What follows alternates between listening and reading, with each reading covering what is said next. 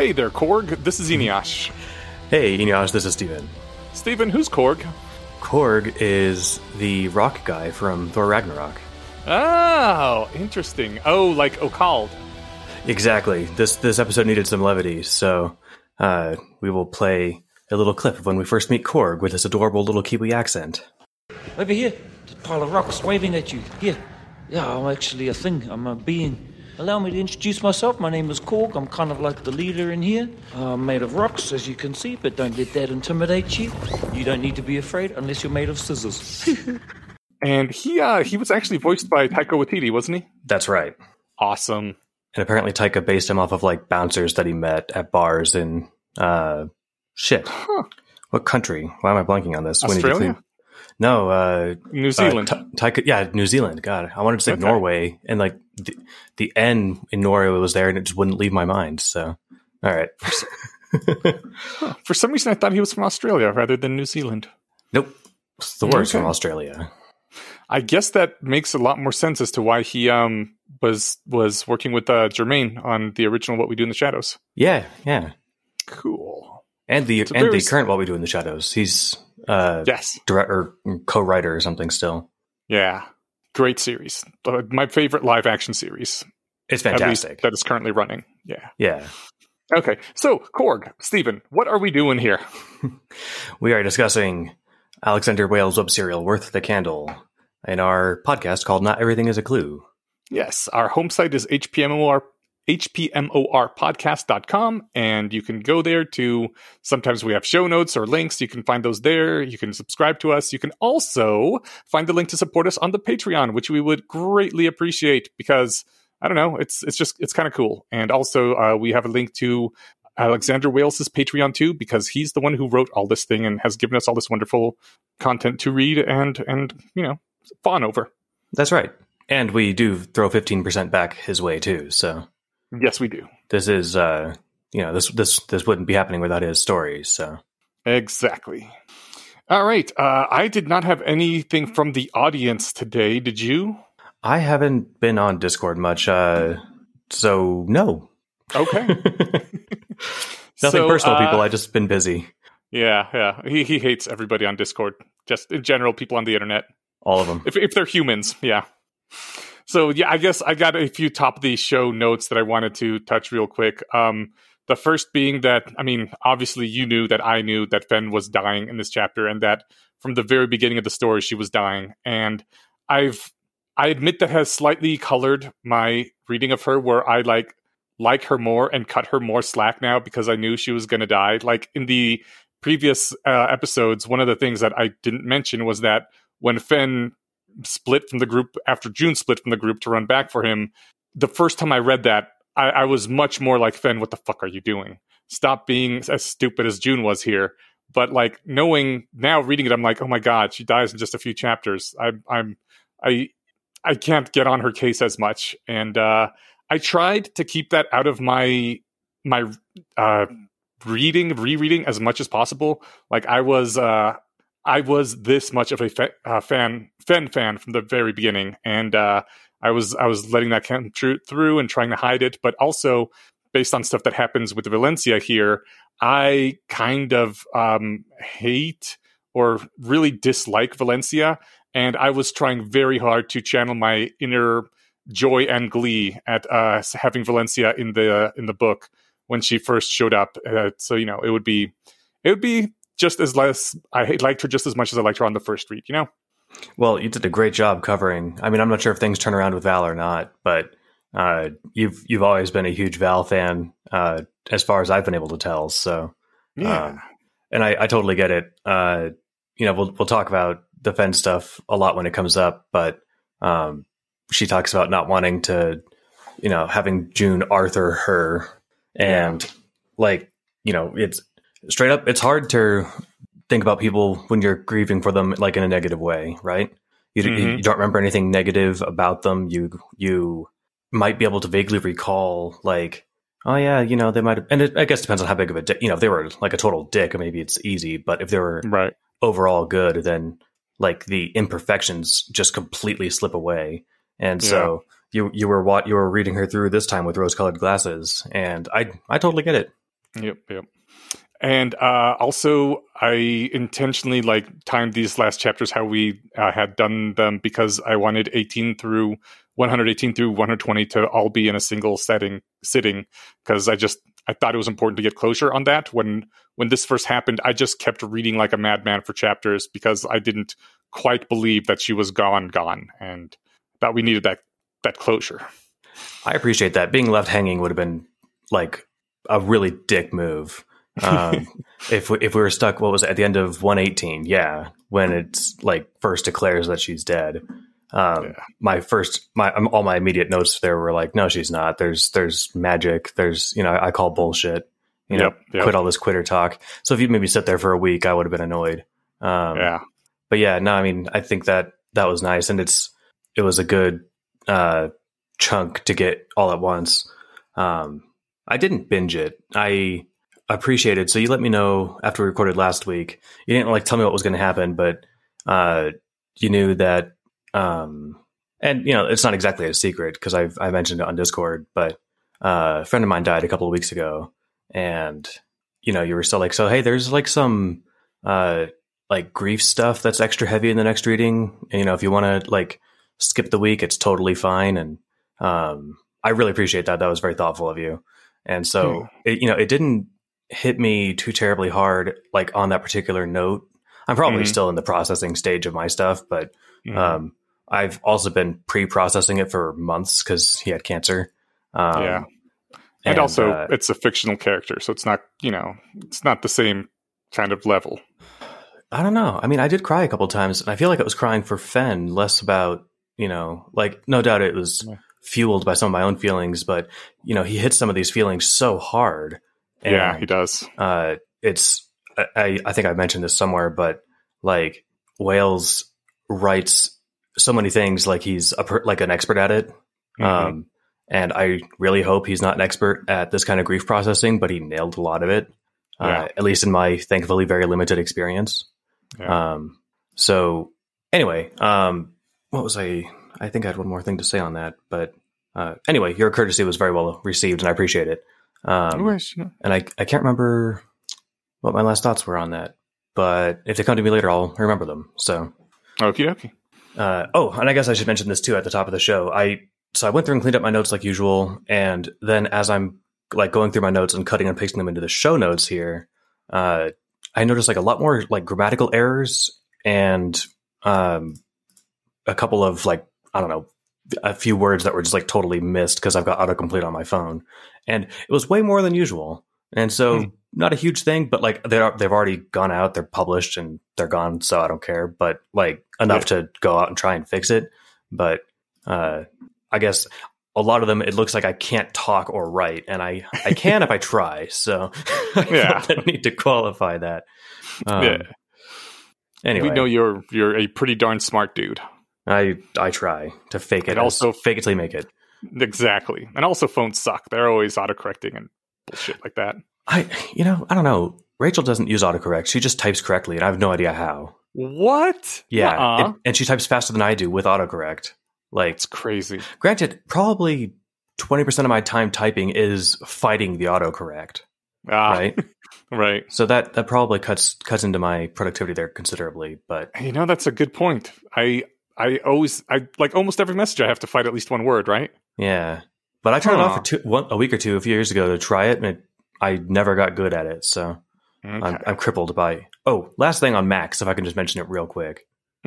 So years and years ago, in the ages gone when Mac was cool and fun. Don't get me wrong, I still have Apple stuff, but they would do their annual showcase of all of our cool new products coming out this year, and it was actually cool new shit, not here's a more expensive phone with a slightly better camera or whatever. Yeah.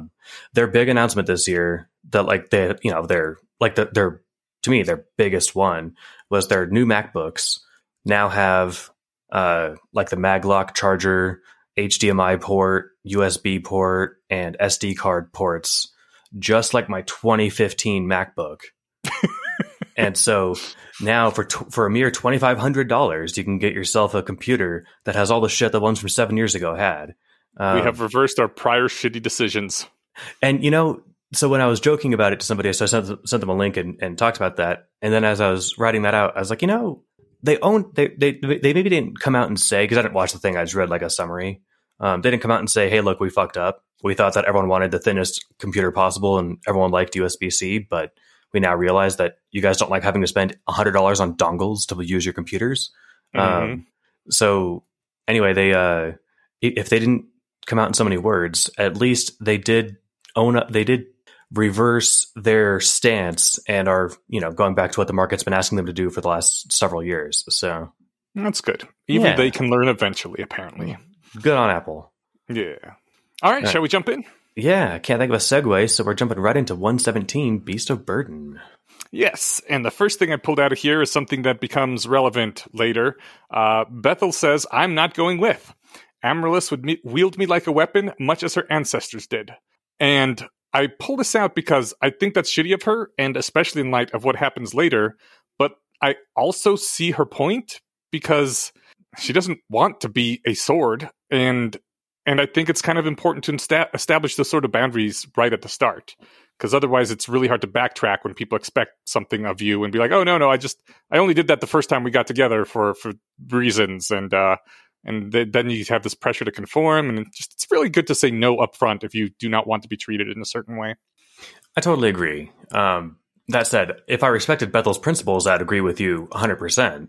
But to the general point of like, if you're not comfortable doing the thing, don't say yes.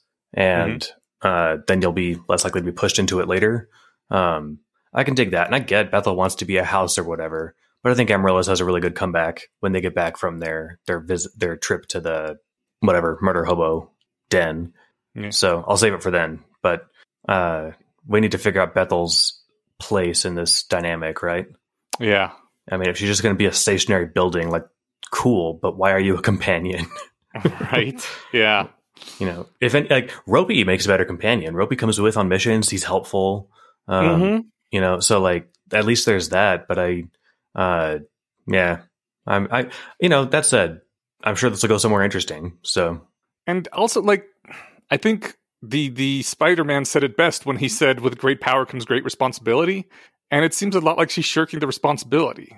Like, as anywhere you go, if you are like a guy with a woman on a date or something, it's kind of you're going to be expected to maybe act in a defensive measure if you have to. And I've never had to in my life. It's like, we don't live in dangerous times or something, but there's still kind of that expectation there, which just comes with the body you're born into. And I don't know, like, you don't get to choose every single role that gets assigned to you. And I think Bethel's kind of bitching out by being like, yeah, I'm incredibly powerful and can do all this stuff. And yet I choose not to use my powers because that is not what I want. Yeah, I think you and Spider-Man put it best. I think that Bethel's thing is that she doesn't share our values, right? She cares about being a good house, not about helping people or whether they live or die or making friends, right? Yeah. So it's that's part of what will make this dynamic interesting as we keep going through the story. So I had one to pull out here that this was, everything came as a shock at the end of 118. So, I was even-handed in my my criticisms that I pulled out before then. But so they're I can't remember the exact setup for this. They're talking about what do we do next or whatever. And, June's on the Arthur train and Fen says, do we really care where Uther went? And it seems like we have better things to worry about than where he ran off to. And I says, bitch, did you really just say that? I said, bitch. If you wanted to go to Taylor's, just tell a brother you want to go to Taylor's, okay? You know what I'm saying? You said that. Oh, hell yeah, man. I laid it out, right? I says, I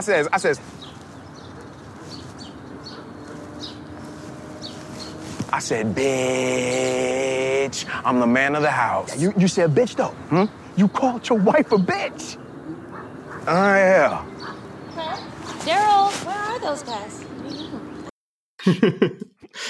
But I was thinking, come on, man, if your goal from this breakup was to find yourself and mature some, then grow up. Not cool, Fen. Not cool. Then disapproving gaze. And I stand by that. It wasn't cool. I get that, she's pissed. And so I can totally relate to feelings and stuff. And now, of course, that my glasses are rose-hued, I can look back and be less mad than I was when I first read it. So Yeah. she was, everything about Fen was awesome. She was struggling, she was trying to be a good person. Yeah. So, as you watched all of this coming through and, knew where it was going, it's one thing to watch a character and like give them a hard time while knowing or like hoping that towards the end they like get better, so maybe if someone wasn't on board with everything Harry did through methods of rationality, like maybe they like him more by the end because he's grown, right? Mm-hmm. And part of the tragedy of what happens is that Fen doesn't get to do that. Yeah.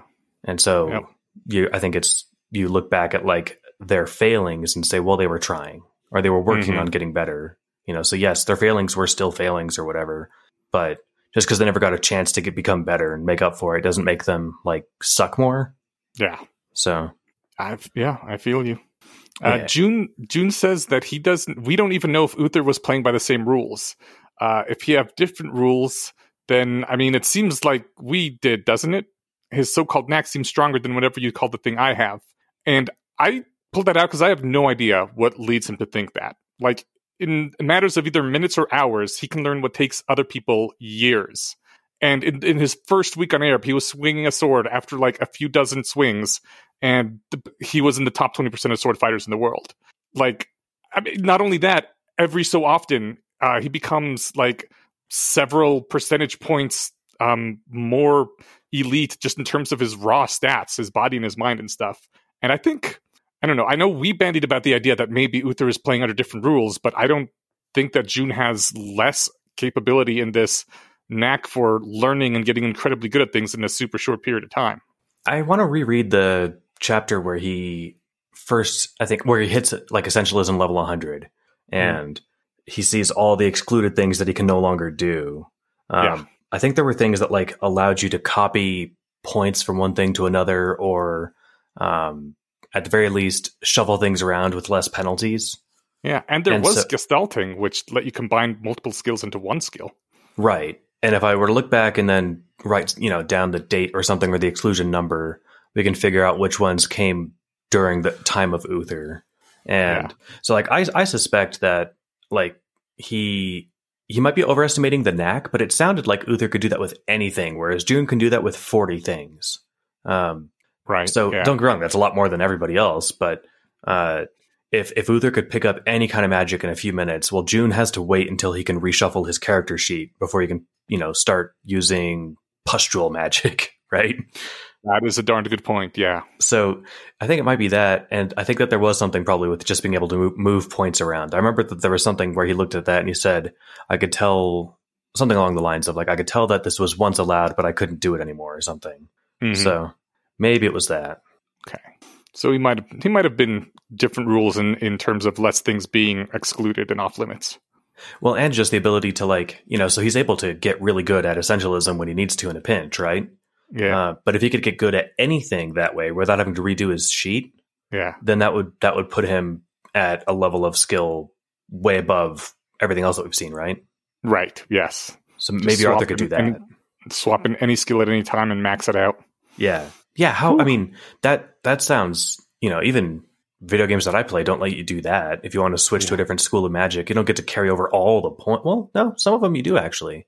You get to just reroll all your stats with no penalties, right? Yeah. Like there's a cost or something. You can only do it a few times, or the book to do it costs a lot, but yeah. But there's other games that are just like, go ham. Yeah. All right. So Val's got a problem. Yes. Val starts speaking kind of evilly and like an evil robot, perhaps. And Solus asks her how long she's been chanting devils.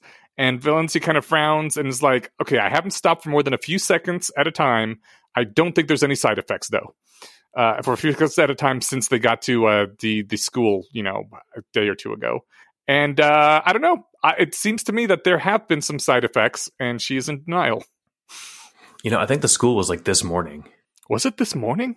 Like they went to the school, then they went straight to the hobo camp. Oh, you're right. Yeah. And then they went straight to therapy. Day. Yeah. Jeez. Yeah.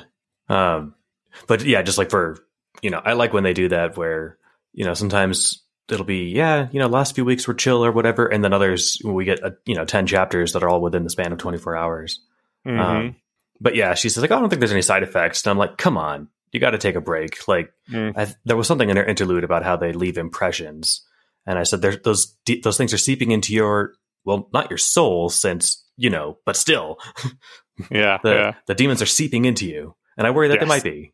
That's the thing is if she's not currently channeling a devil for perfect lying or whatever, well, she still remembers what it's like, the kinds of things that they might say or do. So like she might not have the skill there, but she has the tools, even if she's not as good at wielding them. Right. Yeah. So yeah, I mean, this was a thing that Amaryllis was cautioning from the beginning. No, you need to be your own person and practice getting good at stuff yourself. And she has not been doing that. She's been doing a lot of devilry, and I think it's starting to rub off too. Yeah. But Solus says, I worry, and holds up the hand to show she was willing to relent. It felt like a very old Jewish grandma gesture in a 5-year-old's body, and I thought that was kind of adorable. I love all the reminders that she's like a child. She and Grak have booster seats at the table, little things like that. And every, she's got the 400-year-old sage wisdom in her little 5-year-old body. And Solus has an idea for what the group should be working on.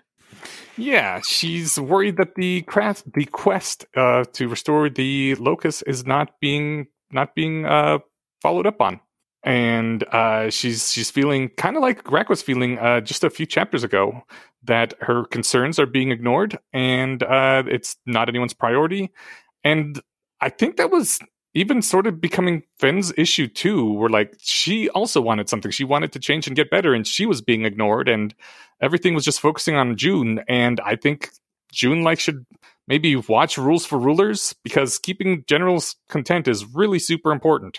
I haven't seen that, but you make a good point in that if your lieutenants don't want to listen to you, then they're not going to be very good lieutenants to you.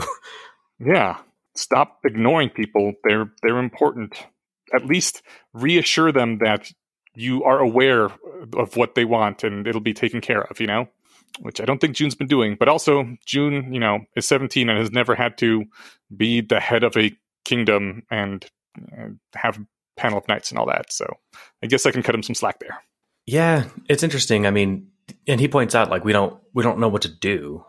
We brought you back to keep it alive, but we're kind of just put it on the back burner until we can get something else worked on. What else can we try to do? It doesn't seem like it's going to be soul magic. And I liked how she pulled out, no, you can try increasing your loyalty to it. I just because Solus is not a proper companion, but she's still part of this group, and she's aware of all the tools in their tool belt. I never thought of just trying that, right? I don't know what perk he'll get at 10, but he'll get something. At 10, the dough can leave the bottle. Maybe. And then Solus is cool, we're done here. Peace out. I feel like it won't be quite that easy, but, I think that there'll be some sort of something that allows them to communicate better or something, right? Yeah. Maybe that's when she'll turn into a nubile, young, hot woman with hopefully only 2 eyes. Well, June has never fucked anyone with a loyalty below 10, so maybe that's what it takes. Let's see.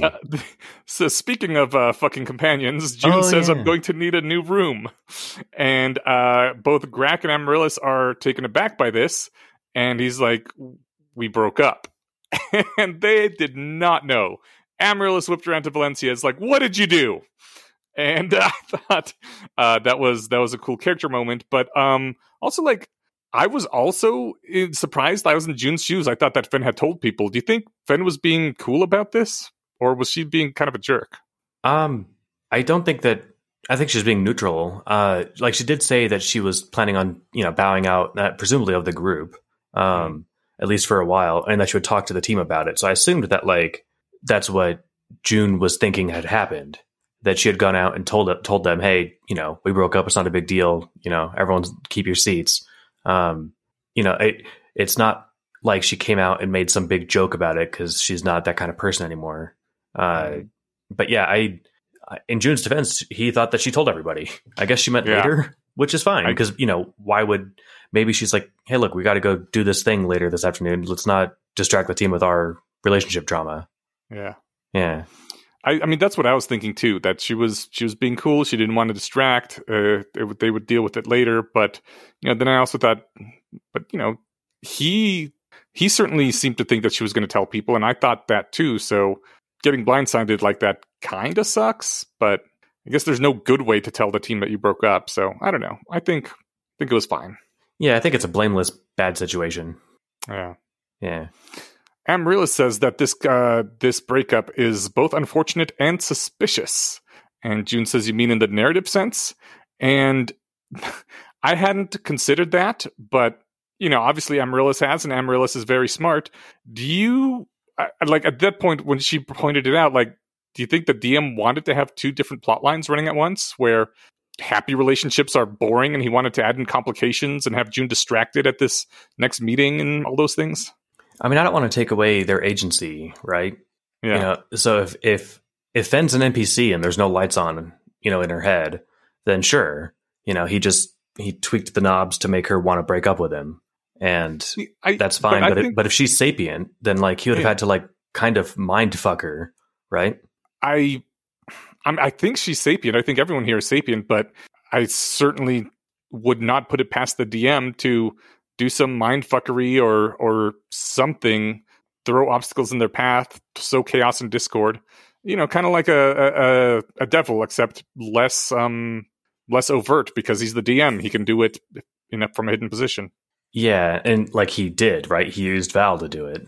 Yeah. If he did do it. I don't know. Everything, it's hard to read things through that lens. So I'm kind of with June on let's just not look at the world that way. Plus, he said he's not really into the narrative stuff anymore. He said he would just let me do my thing here. So I'm inclined to take him at his word. Yeah. Again, the guy's a dick, but he didn't lie to us straight up yet. So it could be that the forces of hell are using their willing puppet to sow discord among the this is their first slap back against the person killing the demons, right? To weaken their party.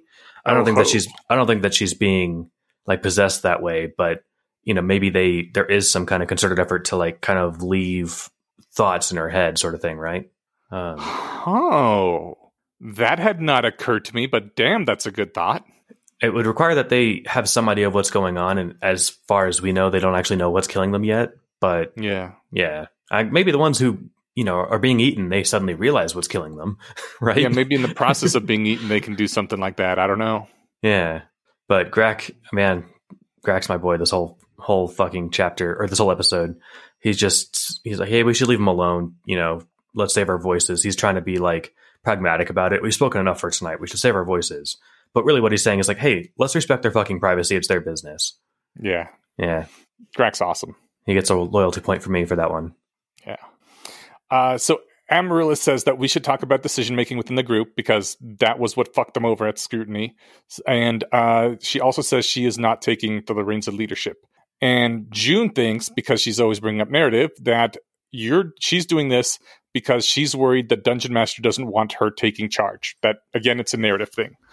And June doesn't want to make decisions on that basis, and he thinks that the Dungeon Master wouldn't want them doing that either, which I think he's right, that if they start doing that, the Dungeon Master is going to get pissed off and, I don't know, maybe reboot the story, or who even fucking knows what happens when the Dungeon Master doesn't like what the party is doing in a narrative sense. But I also see Amaryllis' point, because what the DM wants is really important. It may have gotten Fenn killed, and if he wants the narrative focus to stay on June, that does mean June has to make the majority of the important decisions.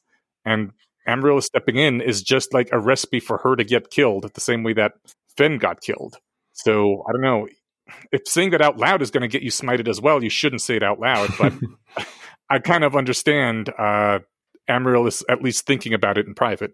Yeah, I mean, I think that, I don't think Fenn was killed because she was becoming the narrative spotlight, or stealing the narrative spotlight. Totally different reasons, yeah. But, I mean, Amaryllis, unless June gets a hammer and starts smashing demons through the dimensions of whatever, the planes of existence, then Amaryllis is going to have a much bigger impact on the world than he is. She's bringing about a scientific revolution. Yeah. I mean, I guess June's helping. He gave her the backpack. But like, He will be known in history as the bringer of the backpack. That's right. Everyone remember this guy with, who's named after a month on Earth. Yeah. But yeah, I don't know. I thought it was funny because, she's offering really good reasons why she wants him to be in charge that aren't narrative based. She's like, look, take, for example, the prison when we were rescuing Followder. If I was in charge, I would have said, go through that hallway. You tried to tell us not to. And we did anyway. And we got fucked up by those suits of armor. Right. Yeah. So like you're equipped to actually make decisions on the field as well. And, he can still do kind of what I was wanting last chapter when I said I wanted Amaryllis to be like the like designated diplomat. They can go to whatever discussions they want. And he said, you could just say, I'm going to let Amaryllis cover this conversation. Right. Yeah. And you could say that in front of the other party so that they still know who's in charge. And there's one where he's like, something about, you really should be in charge or something. So, and she says, so you're ordering me to take charge? And he's like, well, no, I want to make sure it's for the right reasons. But then I was thinking it'd be funny. And he's like, yes, I'm ordering you to be the boss. And then she just says, my first order as boss is to resign and promote Juniper to boss. Congratulations, Juniper. I think that's she would totally do that. I think so too. Yeah. That would be great. I did wonder, in your opinion, would Worth the Candle be more fun to read if June was the group leader or if it was Amaryllis? Or do you have a preference?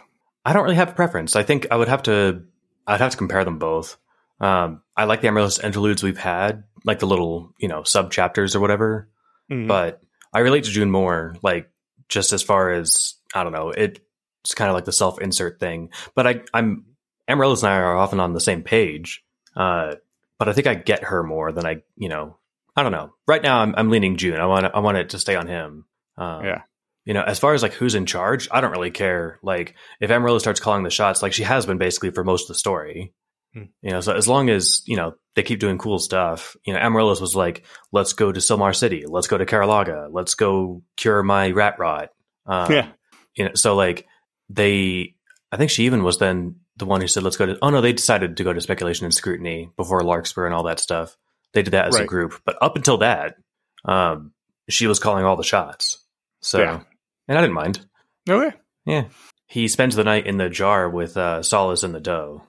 That's right. And he starts talking to the doe, and he explains to the doe that he's doing this thing like in Star Wars where both R2-D2 and Chewie replied in things that were unintelligible to the audience. And you kind of figured out what they were saying based on what people said back to them, whether it was Han or C-3PO or whatever. And I thought that was really awesome, both because it was funny and because like Alexander Wales clued us into what was happening and also made it part of the story and made it the punchline of a joke all at once. And that was really cool. Yeah. So he explains that, I was pretending that you knew what I meant as a joke, or that I knew what you meant as a joke. Because he's like, I think he tells the doe, like, you're a better therapist than Val. And all it's doing is like possibly just snoring a little bit. But it snorts at just the right times. And so then he explains like, I didn't want to leave you out of the loop. And then it snorts. And he's like, right. Yeah. Sorry. The horse. Let me finish my story. And like, it's perfect. And I suspect like that the doe is super, like probably closer to John from Watchmen than like any of the other companions, as far as its intellect and the bounds of its mind. So I don't think that it's just a dumb horse or a dumb deer, but I was thinking that either way, I'm actually okay with it. If these are comedically timed replies from the doe that like, just because it's an animal making noise, that would be hilarious. Yeah. But I think it's clearly listening to him and responding to what he's saying. So it's getting loyalty ups at any rate. Yeah, that too. Yeah. June does say in his confessions to the horse that relationships are like riding a horse for him, that it's scary and exhilarating, and then the horse just goes off its own direction and he's clinging to it, hoping that he's not going to get thrown off. And I thought that was very well put. It totally feels like how June does relationships, and I see it. And like the entire Locust scene where he's down there and it's peaceful and he's talking to her was really great. I agree. The last time was too, when he's sitting there and meditating at that grass. Like, he says something in this chapter about how he can't do that forever, or, it was a nice break, but he didn't like that the doe likes that when he loses his thoughts. And I'm like, dude, just take a couple tabs of acid and hang out with this thing all night. Like, it seems like an actually really good use of your time. Maybe not tonight because you got business in the morning, but maybe the next night. Obviously, the next night's busy, but he's always busy. Maybe there's never any time to take drugs, but they had those 2 weeks off just before they learned about the cannibal. Yeah, and they burned through all their time. He could have been sitting here smoking weed with this dough, but no. Wasting his time, not wasting his time with drugs. Exactly. But yeah, it was chill. It describes the atmosphere really well. It was very relaxed. It was very nice, kind of Zen vibe. Oh yeah. Oh, okay. Yep. I put these in the show notes, so I gotta read these. So he explains about like having ridden the horse and how scary it was or whatever. And then the six-eyed doe stood up and I stood up because I'd been leaning against her. She circled around and then leaned down in front of me, tipping slightly to press her flank against me. I touched her once, uncertain. You want me to ride you? And my note was, oh God, am I going to have to make a sex joke here? Someone else should really do it. Nope. There's only the two of us and it ain't going to be me. And then I think when he's like realized that the horse wants him to ride, he's like, okay, sure. But I've only ever had that one horse riding experience and I swore off them after. So be gentle. And I just put, be gentle. It's my first time. So yeah. You're a dirty, dirty horse fucker. June is the one who's insinuating all this stuff. That's a good point. Your young virgin eyes are shocked by this. Apparently, he did say that he found all of his companions sexually desirable. So he said that? No, that was Val that said that. Well, Val said that he said that. So it might have been off camera. He said that, or did she just say that about him? I think she said that your admission that you found your companion sexually desirable was one thing that set you apart from Uther. Well, she did say that, but she was referring to when he said, I have more romantic subplots than Uther did. And like it was her extrapolation that you find your companion sexually desirable. Oh, okay. I think she is really like he does not seem to be sexually attracted to Grak or the doe at all, and I think she's putting words in his mouth there. Yeah, that's fair. And speaking of Grak, I remember I took a shower and was thinking about this, and then just a random thought occurred to me. Remember when he's first convincing Grak of his game powers by reading him his biography? Mm-hmm. And Grak asks, what else? And he's like, that's it. Is that not enough? He's like, no, that's plenty. And we thought that was just like kind of funny about him already having sufficient proof. Yeah. Looking back at it now, I think it's that he was worried that June knew why he was paying penance and what had happened to his clan. That is a brilliant shower thought and probably absolutely true. A legit shower thought. Yeah. That's depressing from the very beginning. I mean, so, they became friends and he was able to open up about it later. But I think his completely flat affect when he said, what else? To us, we just read as, oh, that Grak's going to Grak. But that was his, because he's always hiding his feelings under his thick beard. I think he was probably panicking, like, what the fuck? Do these strangers know my most intimate secrets? That's a really good insight. Well, speaking of insights, he's complaining to the doe about some of the skills that he's lacking. Yeah, he says there's not a relationship skill, and it had never jumped out to me until that point that there isn't a relationship skill. And I think that's kind of huge. Like I bolded this when I pulled it out because that means that June doing relationships on his own is very important to the DM. He does not want to have him any boosts from skills, any cheating, any special abilities. That's like the one thing he really actually wants to see June doing for his own sake. Or maybe not the one thing, but like we know it's one of the things he wants to see June doing on his own because he doesn't help him with it. That is one of the things he enjoys watching. And I don't know, I guess what things that there aren't skills for is kind of pretty important information too. I mean, another read of that is that there's no relationship skill because he doesn't want him wasting his time doing relationships. He'd rather have him farming or woodworking. Right? I guess that's possible, but that strikes me as plausible. Yeah. Now, that said, I think that this whole situation that June's found himself in is in some way set up to help him become a better person or something. And so relationships are no doubt going to be a huge part of it. And so I don't think that it's just straight up he didn't want him to have, the DM doesn't want June to do relationships. Because, he does also have tons of, I think he has tons of supplementary skills for it. there's a flattery skill. There's social in general. With his companions, he can read their souls and read their minds. So I mean, he's got lots of ways to cheat if he wanted to. So there's no specific skill tree that he gets to climb that at level 20 romance you'll never have to do the mind reading thing with your girlfriend or whatever, right? Because you just share a brain now, right? At least it's one way. You'll always know whether she's being is Fen deflecting or is she actually just making a joke. Well, you'll never have to guess again. There's nothing quite like that. But again, if he wanted to cheat, this world is still saturated with ways to do that.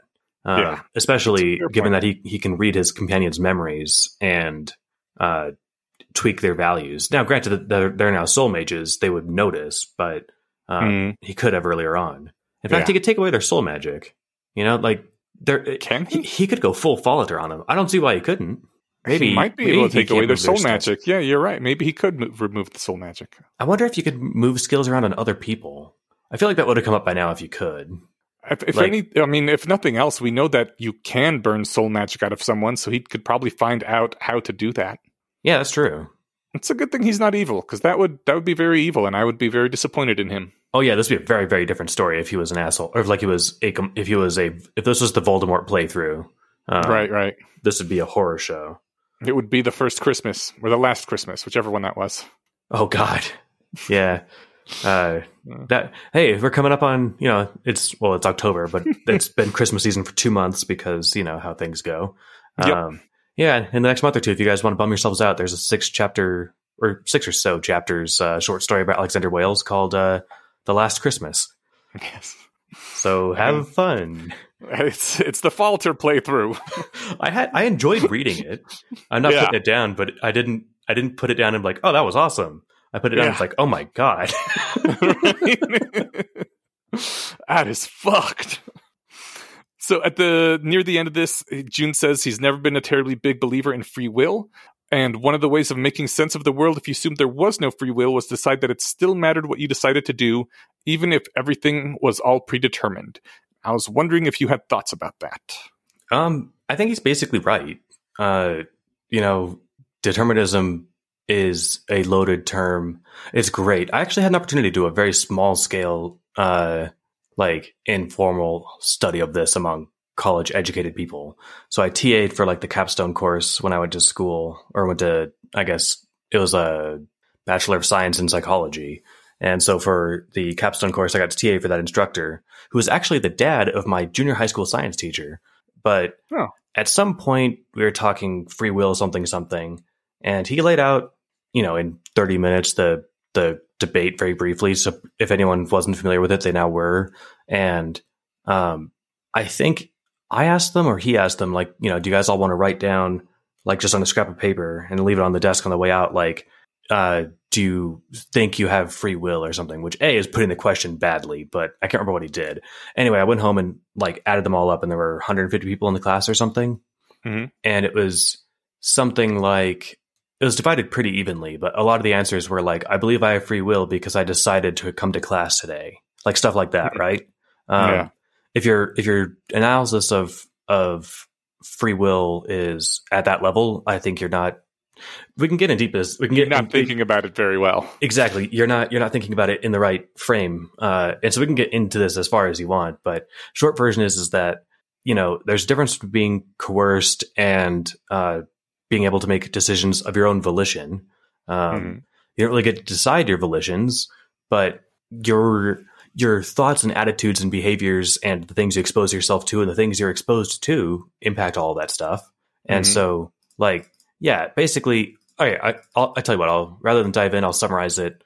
I'll summarize the other side very well, as Peter Singer once put, of course I believe in free will. I have no choice. Nice. Okay. All right.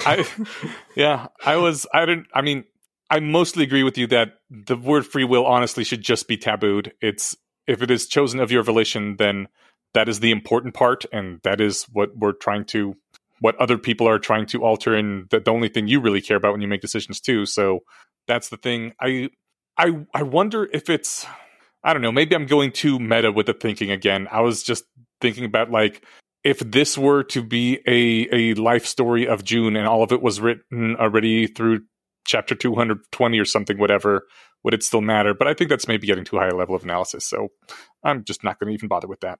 Well, we can just, I'll touch on that before we set it down and then move past the chapter, but like, does June, their character in this story, have free will? Like, no, I guess, because he's not a person with thoughts.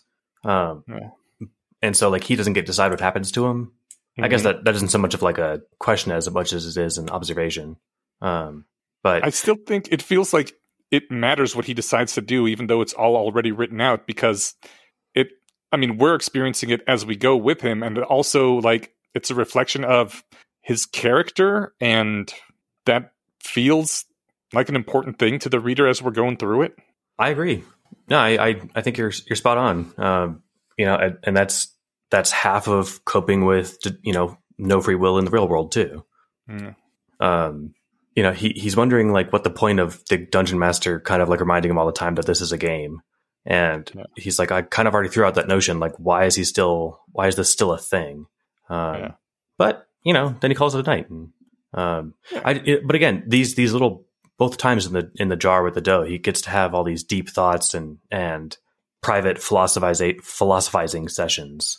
Yeah, feels like that's what the dough is there for deep introspection time. Yeah, and the dough appreciates that he does that. Frankly, he could use more of it. The dough enjoys it. Like, hang out and think some thoughts. Just, oh my God, there's a great stand-up. Give me 30 seconds. Josh Johnson, Quarantine. Go to, and you don't have to put it in the show notes, just anyone who wants to YouTube it. But he's talking about how he's sitting at home alone and he's like trying to think, like, how does he put it? Like he realizes that he's dumb because he's sitting at home just having raw ass thoughts, not like thoughts that he had after reading a book or something. And his thoughts that just came out of, from his own mind were stupid. He's like, is this how dumb people realize they're dumb? But he's really funny. And his like affect when he's delivering jokes is hilarious. Cool. And a lot of what thoughts you have based on what's going on around you anyway, right? Oh yeah. I would love to just, if I could record my thoughts for a day and put them on paper, I would. Yeah. I mean, we'd all look insane, but I think I would love reading through it myself and be like, God, my brain is a mess. Yeah. All right. Chapter 118, Breaking Loose. Oh, wait. Sorry. I've got one last question. Yes, go for it. Beast of Burden. You think that's the dough? I don't think so. I think it's the emotional baggage. Oh, I assumed it was the dough, but I never really paid that much attention to titles anyway, because they're often puns, and therefore, fuck that. But that makes sense too. Yeah. I asked that mainly because Breaking Loose. I mean, things go off the fucking rails. That could be part of what this means. Could be breaking loose of narrative, breaking loose of the structure that we had, that sort of thing. Yeah.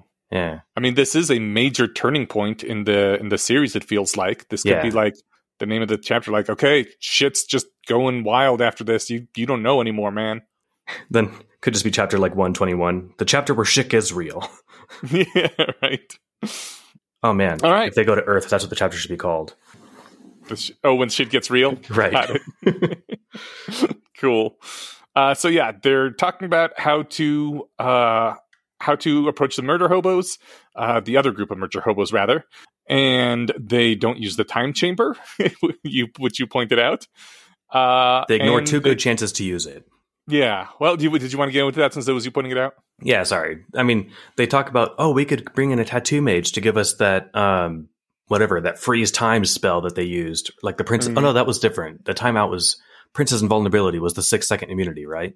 Yes. And they're like, it's expensive and it's time consuming. It's like, that's not a problem. Neither of those are problems for you guys. Yeah. Come on, bring in a tattoo mage, take him to the time chamber, have them deck you out in all the best possible shit, and just pay him very handsomely to keep his mouth shut. Like this is you guys could have gone in armed to the teeth. He doesn't even have his Liar's Cup tattoo, I don't think. They only have a few hours. I'm not sure that's enough time to find a tattoo mage of the caliber that they would need for that tattoo. But Valid. They could have tried. That, and But as far as the few hours, they've had a couple weeks off. He used the Liar's Cup when they were rescuing the frog handmaiden. Yeah. Did he like not? I think there was something where his art skill went down or something, and he couldn't do it again. Oh, he actually got rid of his art skill to make room for a different skill. But he still has the ability to draw well because he can borrow from his companions, and Fenn's a good artist. Yeah. So I think he could have done another Liar's Cup, and he had 2 weeks to do it, and he really should have. Now, does he have skin magic now? He'd better. That's just insanely useful. I don't remember if he did have. He did have it because he moved the decapitation tattoos. He did have it, but does he have it now after he redid his skills? No. Yeah, they got other decapitation tattoos, and they're stealing the down and out. Oh, you're right. That's right. Yeah. So he moved those because that's good because skin magic sounds valuable. Yeah. And that said, this might be the one poison in the world that skin magic doesn't work on, or that the Liar's Cup doesn't work on, because it's a very, very good poison. Yeah, it is a poison that fucks your soul. Yeah, it poisons your soul, man. That's damn right. Yeah. So there's a beat of humor because this is shit's going to get real in the last half of the episode. So we'll hit the funny stuff. June, they're kind of like talking about like what sort of approach to take, and June just chimes in, "Why do they think that nuking me would work?" And Grak's like, "Do you think it wouldn't?" And that just made me laugh. Yeah. And then like later during the meeting, he says like, "Your plan to use nuclear weapons against us might have worked to do that." Or Amaryllis is saying that to kill June.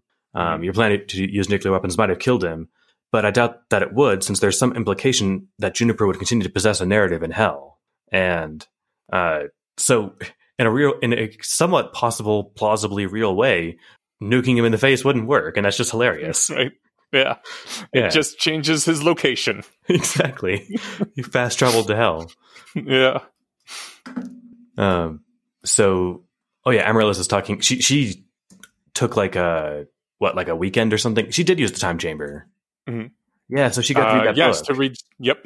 Yeah. Okay, so I can get off people's backs. Someone's using this awesome resource. That's what always bugs me. And when they don't. That's one thing that Rational Fic tends to do pretty well, is that like there's no one sitting on like this awesome superpower that they just keep forgetting to use. Yeah. So so she did spend that time to read the Degenerate Cycles, and she says that Uther says that to end these degenerate cycles, as he calls them, there needs to be a note of complete finality. But even then, he's a bit ambivalent as to whether it would actually work. So, like, the complete finality basically sounds like death. The total party kill, the protagonist is dead and irrecoverable, and then that's where the story ends. But this implication that he thought even that might be enough, like that was kind of surprising. Like, Uther thought just him dying might not be enough, and I think that's why he tried to tie up all those loose ends so that there's no chance for any sort of sequel, no son to revenge him narrative. Nothing like that. He wanted the story just to end. But it looks like he failed because he couldn't tie up the June loose end since June was on Earth and he was here on Aerb. And I almost think like that was the DM's like last strides. Like, I want the story to keep going, but there's literally nothing for me to latch onto except, oh my God, in his prior life, he had this friend, and it almost feels like June was pulled in by the DM because he was the only loose end left. And the DM, I don't know, is just completely obsessed with this narrative that started with Arthur to the point that, like, he pulls in his friend 500 years later if he can't find any way to keep the narrative going. It's nuts. Yeah. I think it was Mean Girls. Like, why are you like so obsessed with me or something?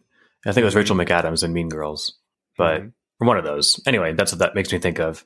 And it does also kind of mean that, although inadvertently, June is here because of Arthur. Maybe.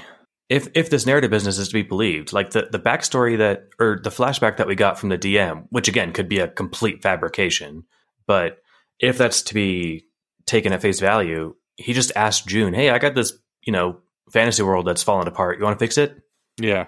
And so it could be just an opportunity that the DM looked at to keep this, keep the story going, right? Yeah, yeah. And I'm not a writer, and I have no idea what it's like to finish a story, but some things don't tie up perfectly or whatever. But like the seventh Harry Potter book closed really well. Well, other than like how contrived it was, or unsurprising, but like it didn't feel like I wish there was more. Most things I've read have hit a spot where it's like, okay, that was good. I enjoyed it.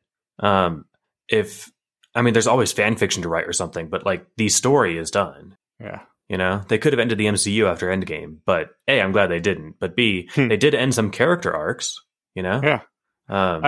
You can do endings. I mean, they're really fucking hard, but it is possible to do one. But also, if you don't want to do one, nothing's ever over, right? As John says in Watchmen, like, you can keep things going forever if you want to, as long as there is life somewhere. That's a good point. And so, like, Uther could have wrapped up his own story, but if he's not in charge of it, how do you wrap up a story when you're a character in a book? Yeah. So that's the seat that he was in. Okay, I get now why this is a much harder problem for Arthur. I mean, did I say June before? I know you said Arthur. Oh, good. Yeah. No, that's a tough spot. All right. Well, hitting on another funny thing before we move on to the serious stuff. There's a girdle of opposite gender in this world, which I thought was great. I found out from reading this that it was removed from later editions of D&D, which I thought was really lame. That was a cool little fun item. But the June points out that it was possibly politically incorrect, or because it marginalized gender dysphoria and made for too many jokes about gender roles in a game that wasn't really about that kind of thing. And I still think that's lame because it was a really fun item, but also, like, to be fair, when I was like 12, 13, whatever, maybe 14, playing D&D, kind of did the same thing. Kind of went, for the whole making jokes about that. And I don't think any of us had gender dysphoria, but I don't know. I don't know. I am not feeling guilty for being a typical 12-year-old boy. But also, it's the very first time I played a female character. One of the first things I did was just have all the sex with everybody, and it really annoyed everybody else in my group, including the DM. They're like, really? All right, you fuck the dude. I was like, yay! Yay, yeah. I mean, frankly, I would love to have one of these. I think as a kid, go nuts. I don't think there's anything such thing as insensitivity when you're a child or a very, very young adult. But I think maybe it was removed because, like, if that was like, oh no, look, you make a guy character, but he can become a girl character whenever he wants. And then, of course, if you're going to get up shenanigans, you'll do it that way. Maybe the authors of the game just like wanted to make the game more inclusive. And now, granted, there's nothing that says that men have to play men characters, but maybe this did kind of just like trivialize some of that stuff. I'm not an expert. I have no idea what the culture was like, but I can see it being removed for reasons that might have been like because of political correctness, but that doesn't necessarily make it a bad reason. I think the original incarnation was a cursed item where when you put it on, it turned you to someone of the opposite gender and you could not take it off again. But I don't recall. And in that case, it's a little bit more mean-spirited, like, haha, you're now cursed to be the opposite gender. I mean, the main curse would be like, how do you wash under a girdle? Like if it's on for 20 years, like, does it just, it's like, I'd imagine it like being like a cast, like it'll just get gross. Like that's the curse. If you want to switch bodies, awesome. But, if you wanted to do so temporarily, well, that sucks. You're cursed. But for me, it's like, well, how the hell am I going to get properly clean? I do like that the Rascal character. Was it Uther's daughter? Dahlia. Yep. Yeah, she's the one who used that girdle. So it's not really much other than they kept calling her a Hellion. It's like I looked that up, and that's apparently old school fancy talk for rascal. And okay. So this little rascally character is using an item that was later removed from D&D. So that kind of that's in character. Aha! I gotcha. And meta for her, even though she didn't know it. Right. So he was talking about that because somebody at the whatever meeting of murder hobos and Council of Arches is wearing that thing. Oh no, they were talking about how Dahlia had it. Yeah. And kind of just like out of nowhere, Val is like, stop.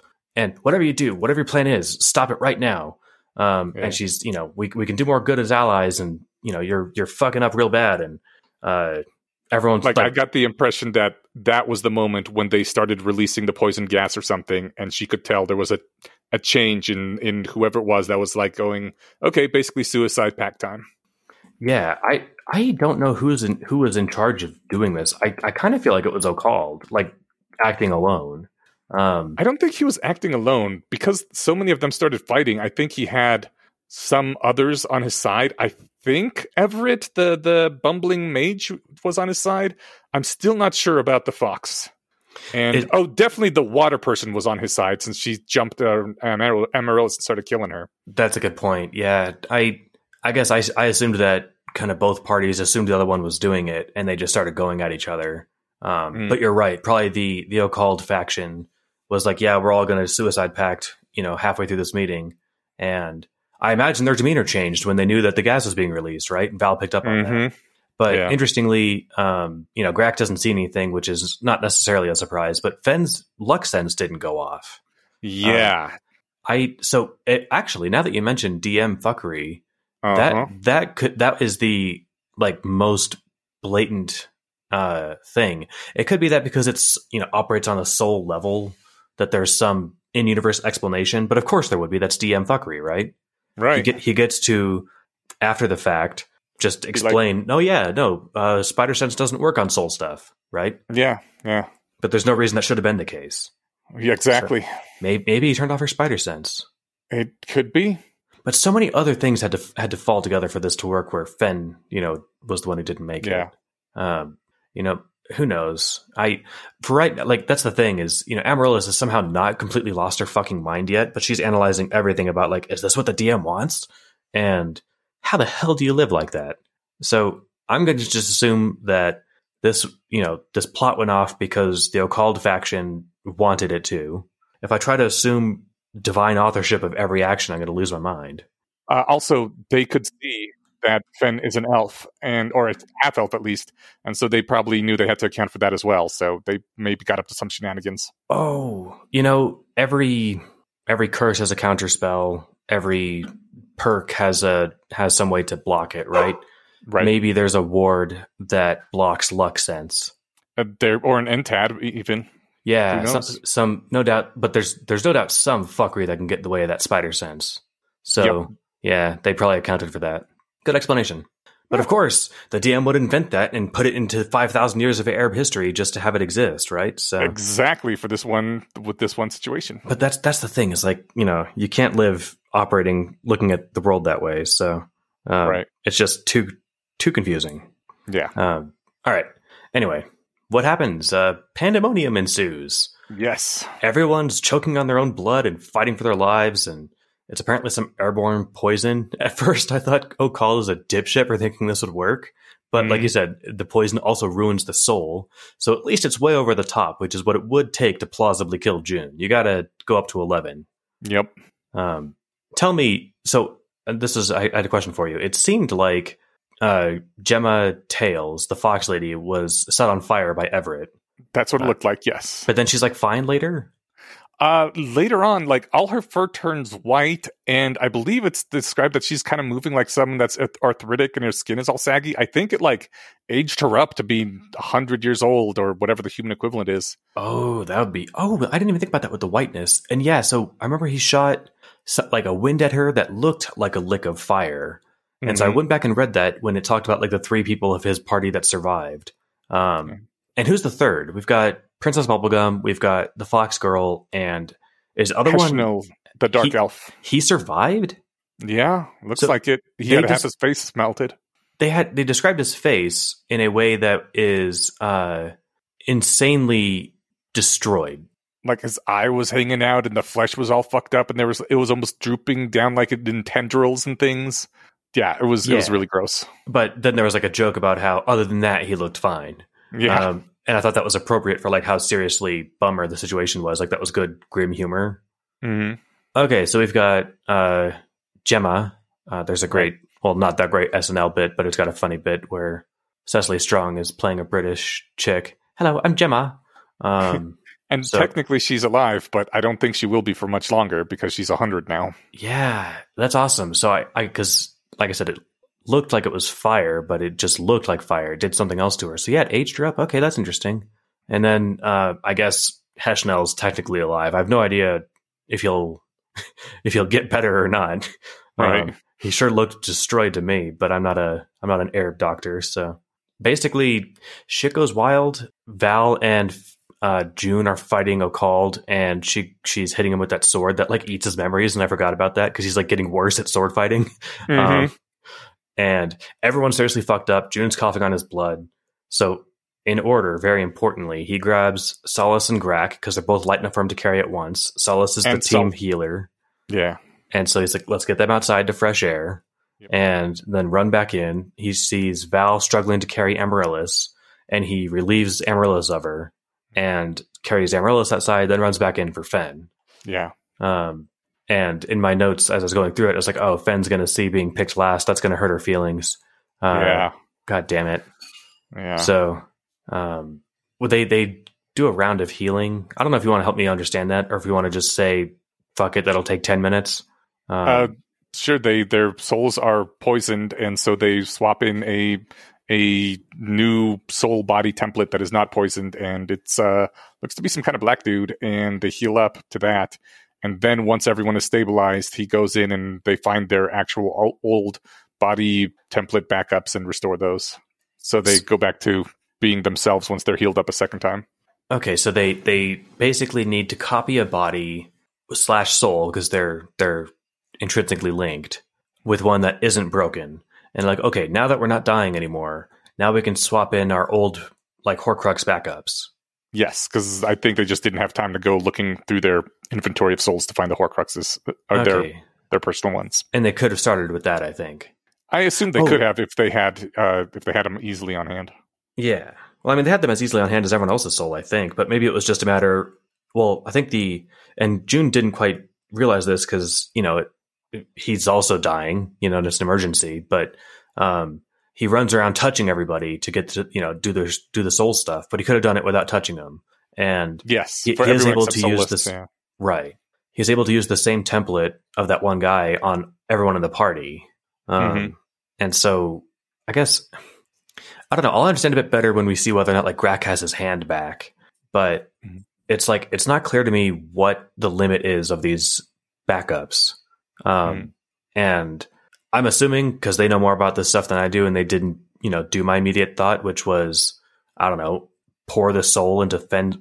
I mean, she still has her soul, so like shove the backup into her now dead body and like fix the body that way, and then hit her with a shock of lightning, and then, like, I mean, you could, I guess, give her unpoisoned soul body back, but it would still be dead. So it would be dead, but like that would be the only thing that's wrong with it, right? That's a pretty big wrong thing. Yeah. The thing that most concerns me about being dead is the being dead part. Well, I would rather be just dead than say, blown to a million pieces.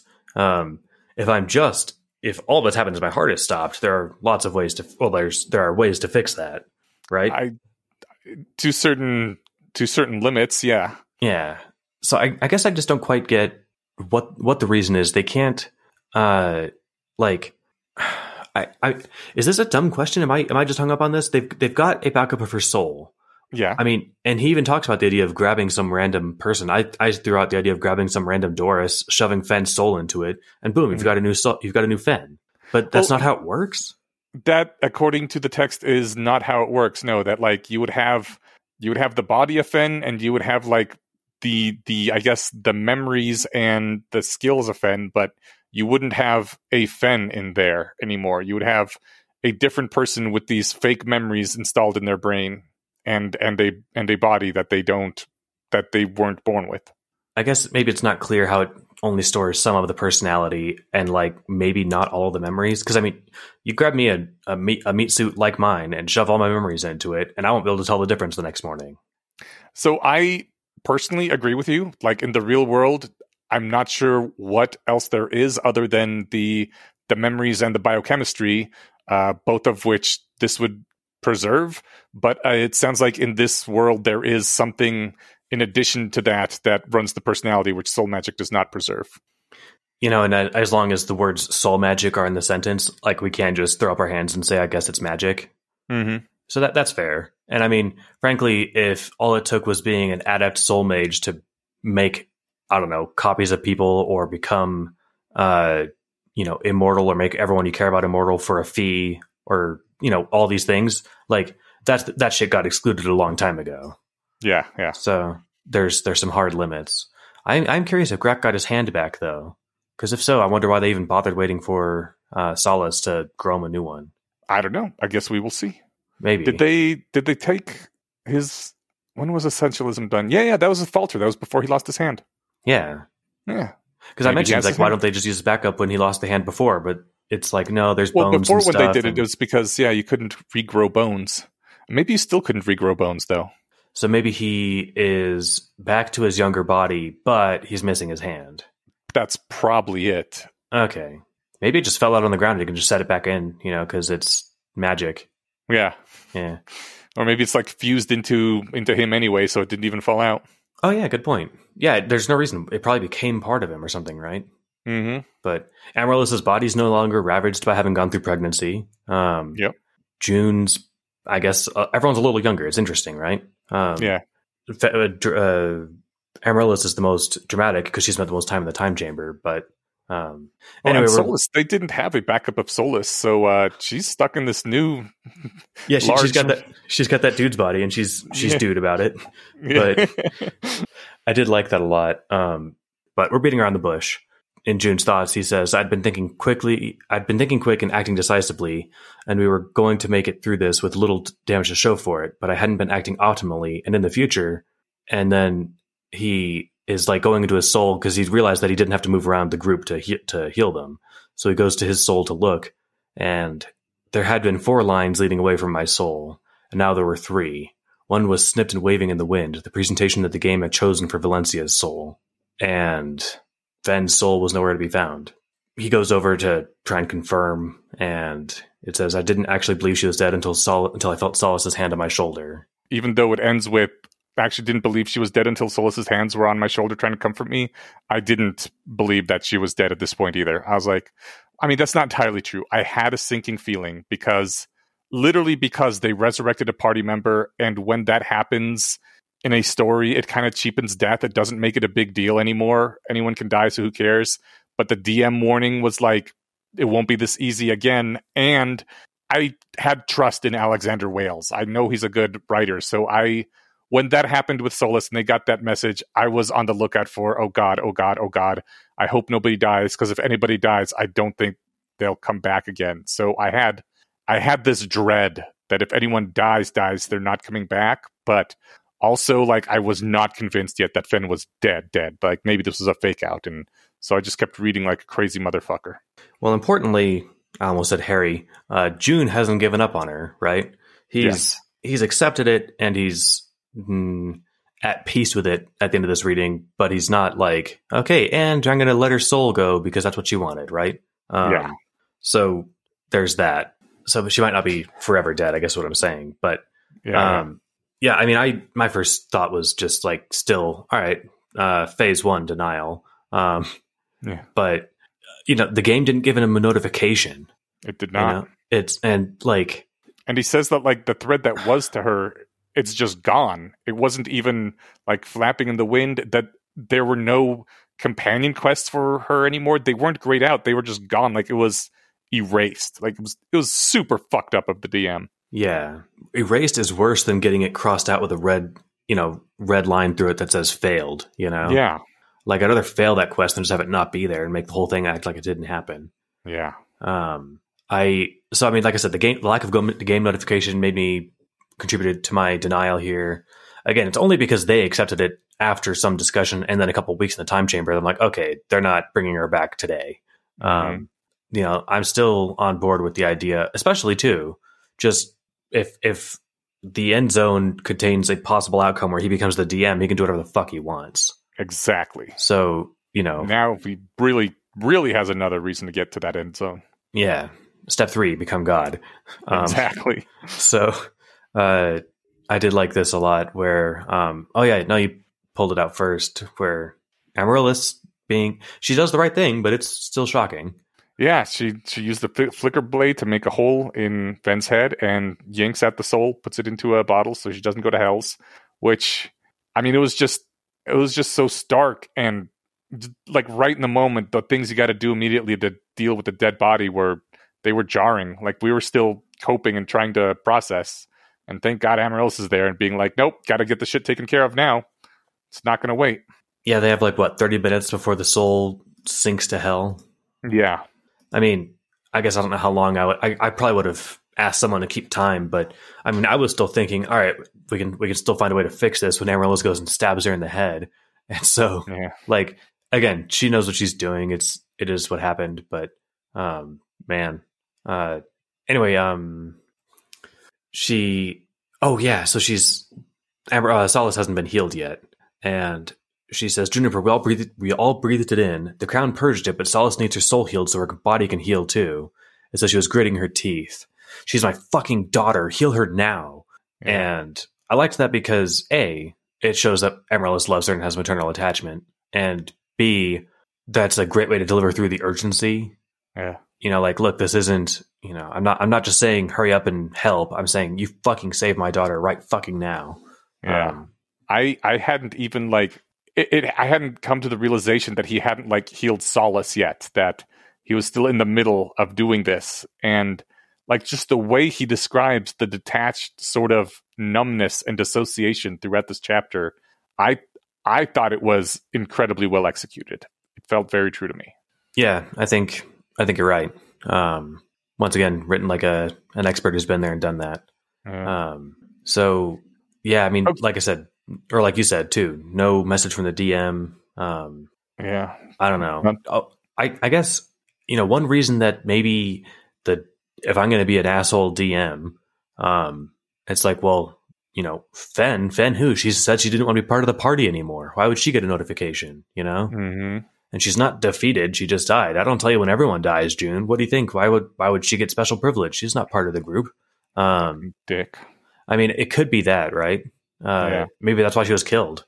It occurs to me too that maybe she was killed like every one of Uther's romances was, that it wasn't his legal spouse. Oh shit. She was yeah, I mean that is what happened, and that was one of the reasons she didn't ever want to hear about narrative, because she was like, fuck this being doomed eternally thing. Because they didn't legally tie the knot, and the DM is a big stickler for sex outside of wedlock. Apparently. Yeah. I don't know. We'll get answers one way or another. Yeah. But June, again, thinking of the DM and narrative, June says we're going to have to bring her back, and Grack asks, are we meant to? And I really kind of hate that is even a consideration, but it kind of is a consideration, right? I don't know how much control they have over their own lives, and if they're not meant to do this in the story, is it even possible? I mean, on the one hand, only one way to find out, True, yeah. I'll do my damnedest, and if I literally can't, then I'll give up at that point. But in the wise words of Guts from Berserk, fate can fucking go to hell. Nice. This isn't quite a fate argument, but it's more just like, well, are we meant to do this? Is this supposed to happen? It's like, who cares what's supposed to happen? Yeah. I'll decide anyway. What's supposed to happen. Yeah. Damn good point. Yeah. Pallida pledges her life to June, and from now until the moment I die, by the sacred power of my eternal soul. I thought that was really a neat thing, that since her species just reincarnates every time they die, they can and sometimes do pledge one life to a person. I thought that was really neat. Like how Hermione's life debt to House Potter is paid because she was technically killed. Yeah. So it's like, yeah, I pledge my life to you, but that's just the one time, Yes. It's fun. I also like June's response because it's kind of perfect. He just says, fine. Yeah. Not a thank you, not an okay, we'll call you later or whatever. I get that he didn't, because this would take kind of more effort of will than he has right now, but if she kneeled at my feet in this situation, was like, I pledge my life to you, I'd almost want to kick her in the face. Mm-hmm. Not because she did anything, but because she was there, she brought me into that house and it killed my girlfriend, etc. But again, whenever I talk about I would be violent, I remember we had a conversation about how I thought Amaryllis should slap Fen, and I had to try and explain, I'm not saying I would, I'm saying I'd understand if she did. Right. And I would understand here if June did that, even though it's not his style. I would forgive him for it, I guess is what I'm saying. But he doesn't. He at this point, he doesn't give a shit. He's like, fine, whatever, great. Yeah. And not even going through the trouble of thinking to himself, like, I'll have my people call your people, Right. He's just like, this point, kind of just like numb and doesn't care. And I was like, fine, whatever. Yeah. I suppose if she was a capital C companion, we would know by the end of the reading, because he spent, 2 weeks in that time chamber. There's no way he didn't look at his soul. Yeah, but sometimes they don't get the notifications immediately either, because they were like with Bethel for, subjectively for them, months. For her, it was a number of hours. And Grack, I think, was a day or two before they got him as a companion. Something like that. It might have been actually when they first talked to them. I can't remember, but you're with Bethel for sure. So it's not like when you first meet, but I'm saying I was wondering well, actually, this is a dumb question now that I think about it. I was wondering if someone can pledge their life to him and not become a capital C companion. But I would assume so. Yeah, now that I think about it, Uther probably had hundreds of knights, of and not of his capital N knights, but of military. Yeah. Yeah. So I want your read on this. We'll talk. Well, there's a lot of Fen stuff, so I'm not rushing past it because it's going to be the rest of the episode. But they take off. They go back to the house, and Bethel, I can't tell if she's being a cunt or just trying to make a friendly joke. She says, "Pleasant trip," and does she not see how bloody everyone is and how Fen isn't with them? She might not have thought that the Fen. I mean, Fen might not be with them for a number of reasons. Doesn't necessarily mean she's dead. But they're all covered in all this blood that they're all throwing up all over themselves. Yeah. Everyone's all bloody and haggard. I think she's definitely doing some sort of sarcasm. I jokey sort of. I don't want to call her a cunt, but I don't think that she was thinking that they had a pleasant trip. Yeah, that's why maybe it was she was her way of asking what happened, what's wrong. Well, she needs to work on her manners. Yeah. And I get it. She's not a person, whatever. But if she wants us to treat her like a person, she can treat people like people. And, it's so for her to model maybe grief. Well, no, she understands that because she enjoyed torturing all those people for all those centuries. Part of the fun of torturing somebody is watching them scream when you kill their friends. I assume if you're a psychopathic house. I don't know. I just kind of wish that they could sacrifice Bethel in part of the ritual to bring back Fen. I'm sure she'll win me over, or she won't, and she'll die in a way that satisfies my bloodlust for her. But one way or another, it'll work out. She does seem to show genuine loss at the service they give for her. So, and she gets yelled at by Amaryllis for not being there because she probably could have prevented Fen from dying. I think she probably would have. 100%. Yeah. And I understood her reasoning, and I don't think you can retroactively call a choice wrong if it was the right choice at the time. But I would still have a very hard time not being very bitter at Bethel for quite a while for not being there. Yeah, it'd be tough not to blame her. Ropey was presumably here or with them, and he didn't help drag people out. It's not clear how much leverage he has, but he could have grabbed Fen's ankle from one hand and swung the rest of his body towards the door or something. But while hooking I say one hand, one end of him could wrap around Fen's ankle, the other part could grab a table leg, and then he just whips it. But I don't know if that level of thinking is available to Ropey. For all we know, maybe that poison, maybe some nonsense, and they're also turned off all sentient entads for the time that they were in the room or something. So it's entirely possible that if Bethel went, she would have just flickered out the second she walked through the threshold. Then again, that would have been a good heads up. But yeah, Amaryllis puts it really well. She says she died, and if you had been there, she would have lived. And Bethel, I'm not a weapon for you to wield, Pendrag. And Amaryllis, perfect reply. Would it be too much to ask for you to be a fucking friend then? Yeah. I get where you're coming from. I understood her reasoning because she doesn't want to be told what to do. Meh. And she wants to be a house. I get that. But again, it's are you going to be a friend or part of this group? Or are you really going to be a place for us to put our stuff? Yeah. If you want to be a place for our stuff, great. But then I'm kind of done talking to you. Right. Yeah. We have a place to put our stuff. It's called the glove. Right. I guess she's also a defensible fortress. Yeah. I mean, so she has a purpose, but, you know, and this is the thing too. I mean, Bethel has never been anything but hostile to Amaryllis. And even in this, you know, June's not the only one going through stuff, and we get some wonderful beats of that. But even while Amaryllis is dealing with possibly a mental affliction that makes her angry and grief, she's like, can you be a fucking friend to us then? You know, to this house that's been nothing but but mean to her and shat on her family line every chance that she gets. Yeah. Bethel better, she'll come around eventually, probably. Well, we will see. Yeah. So June tells Valencia to take the devil out because he wants to talk to her without it. And Valencia says, I can't. She's almost ended whimper. If I did, we would fight and I wouldn't be able to defend myself. And she's scared of June. And I think that's understandable. But it also sucks that she feels scared of him. So I wanted to ask you about that because I'm curious. Why do you say that? I guess that it sucks and that she's scared of June. Like, what's she afraid of? That she'll have to talk to him without being a masterclass liar? That she doesn't have any social or psychological defenses of her own. She's been, you know, in a cage her entire life up until a few months ago. He would rip into her verbally and emotionally, and she would not be able to do anything except get shredded.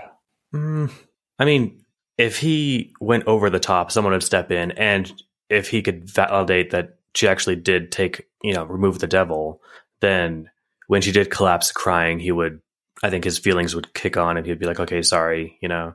I don't know. I feel like, and if she doesn't have any social skills or psychology to fall back on, that's just more, you know, evidence, or I guess more support for the fact that she is not becoming her own person enough. If she doesn't have any of these skills herself, and they're all come from hell, like she needs to develop her own psychology. I mean, yeah, she does. Absolutely. But I mean, that's a lot like saying to somebody who, I don't know, is very weak for whatever reason, has just been recently in an accident or sick. And on the other side of a glass door from them is someone who's just absolutely enraged with him, some big, angry dude. And he's like, open the fucking door. And you're like, no, I don't blame them for not opening the door because they don't have those defenses and they don't want to be hurt. Yeah, if he wanted to go over and whoop her ass, he could, because she's got a devil. She doesn't have a demon right now. Yeah, he could whip her ass physically, but he doesn't want to whip her ass physically. He wants to tear into her psychologically. And I think that's why she's not taking down that. I think she just wants to ask, because he doesn't have the energy to fight it. He just says, fine, whatever, and leaves. But I think that he wants to ask and know that he's getting real answers. And she's like, no, I'm scared. And like, I don't know. For me, I'm just thinking, okay, you're either clinging to the evil of the devil to like run from your grief, or you're keeping up the facade because you intentionally let Fen die. That was my thought at the time. I think you're right that what he wants is to ask her a question, but I am also very convinced that in the heat of the moment with what's happened, it would turn very quickly into him shredding her verbally, and she would have absolutely no defenses for it at all. I mean, she could always pick up a devil if she needed one, if he was like going to be an asshole about it, or, you know, again, Grack would step in, or Solace would step in and say, look, chill out, you know, something. Unless, I think he'd only really get mad if she said, yeah, I let Fen die, right? In which case, she should be scared of being yelled at. But I see what you're saying. I think what it is that, you know, we've got essentially, you know, a young woman without a lot of her own volition and, you know, again, psychological foundation. And she's like, what, you want me to give up like my ability to like keep my mind safe and kind of control the situation? Absolutely not. So I get where she's coming from. I really do. And it sucks because like, I think that she probably didn't let Fen die on purpose. Like not in so many words, right? Like, or not so directly. So like, I get that.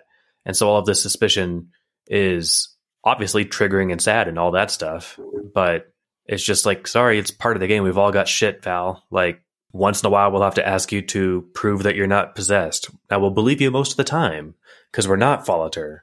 But yeah, you know, you start driving the sus bus. We're going to ask you to pull over and swallow a soul and take a polygraph test for us. Yeah.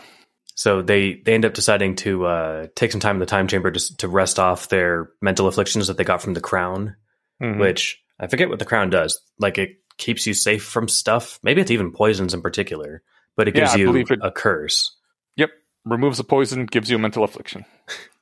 Of course it's poison. This all seems too neat. But that's not Val's fault. That's just, contrivance of the narrative stuff, right? But anyway, so June's mental affliction is bad dreams, and Grax's mania, which, like, don't get me wrong, those can suck, but those are both pretty mild mental afflictions, if you ask me. I figured they'd kind of maybe scale with the amount of poison they fixed or something.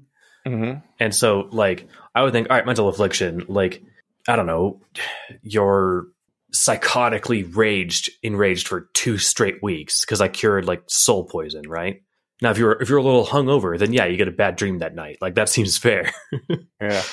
I mean, I don't know. I think that they may very well not be a thing that scales. You just get a random affliction for when the poison is removed, and sometimes you get lucky, sometimes you don't. But also, like, I don't think those are that benign. Like, bad dreams, they can leave you, like, with severe insomnia and unable to sleep and just dreading having to go to bed every single night. They can be very bad. And mania, definitely, like, Grack is lucky that he was locked in a room for 2 weeks, because if you've met someone with actual real mania when they're in a manic episode, you can fuck your life up hard. Yeah, don't get me wrong. I'm not saying that either of these are positives. And mania is scary when, like, the person comes down from it, or if you're watching someone else go through it. But I'm just thinking, like, if a cursed artifact gave me mania for a couple of weeks, and I had a safe environment to tone it down, or gave me bad dreams, like, I could live with that. Like, there are all kinds of psychological disorders. I forget the one's name, but basically, you think everyone in your life has been replaced by an imposter. Yeah. That's a mental affliction. If you're rolling the dice and getting fucked, that's one of the ones near the top. I don't want to. Is it really that much worse than mania, though? If it's just something that lasts for 2 weeks? I mean, you have so Grack had bouts of mania. Mm-hmm. Like, if I was convinced everyone around me was replaced by an evil imposter, and I happened to live in a world where that was actually distinctly plausible, yeah, that would be worse. I would probably kill them. Like, I don't know.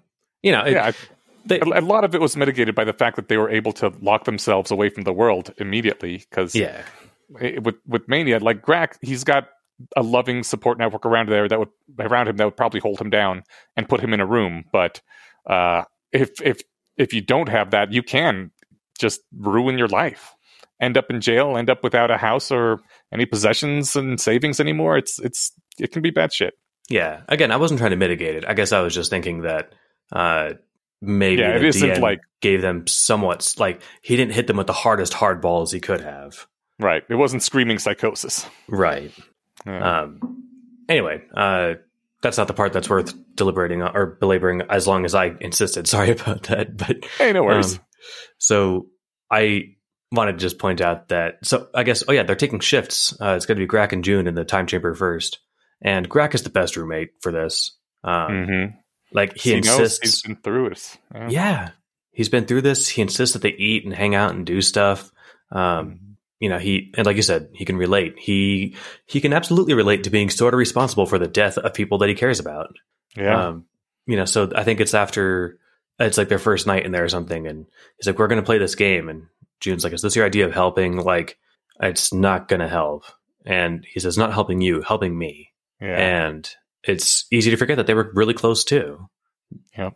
And he's super patient, which is something June personally desperately needs. He doesn't do well with people trying to help him, and just being there and being patient and, like, helping in little ways and being available to listen it's exactly what June needs, and that's totally Grack's personality, so it works very well.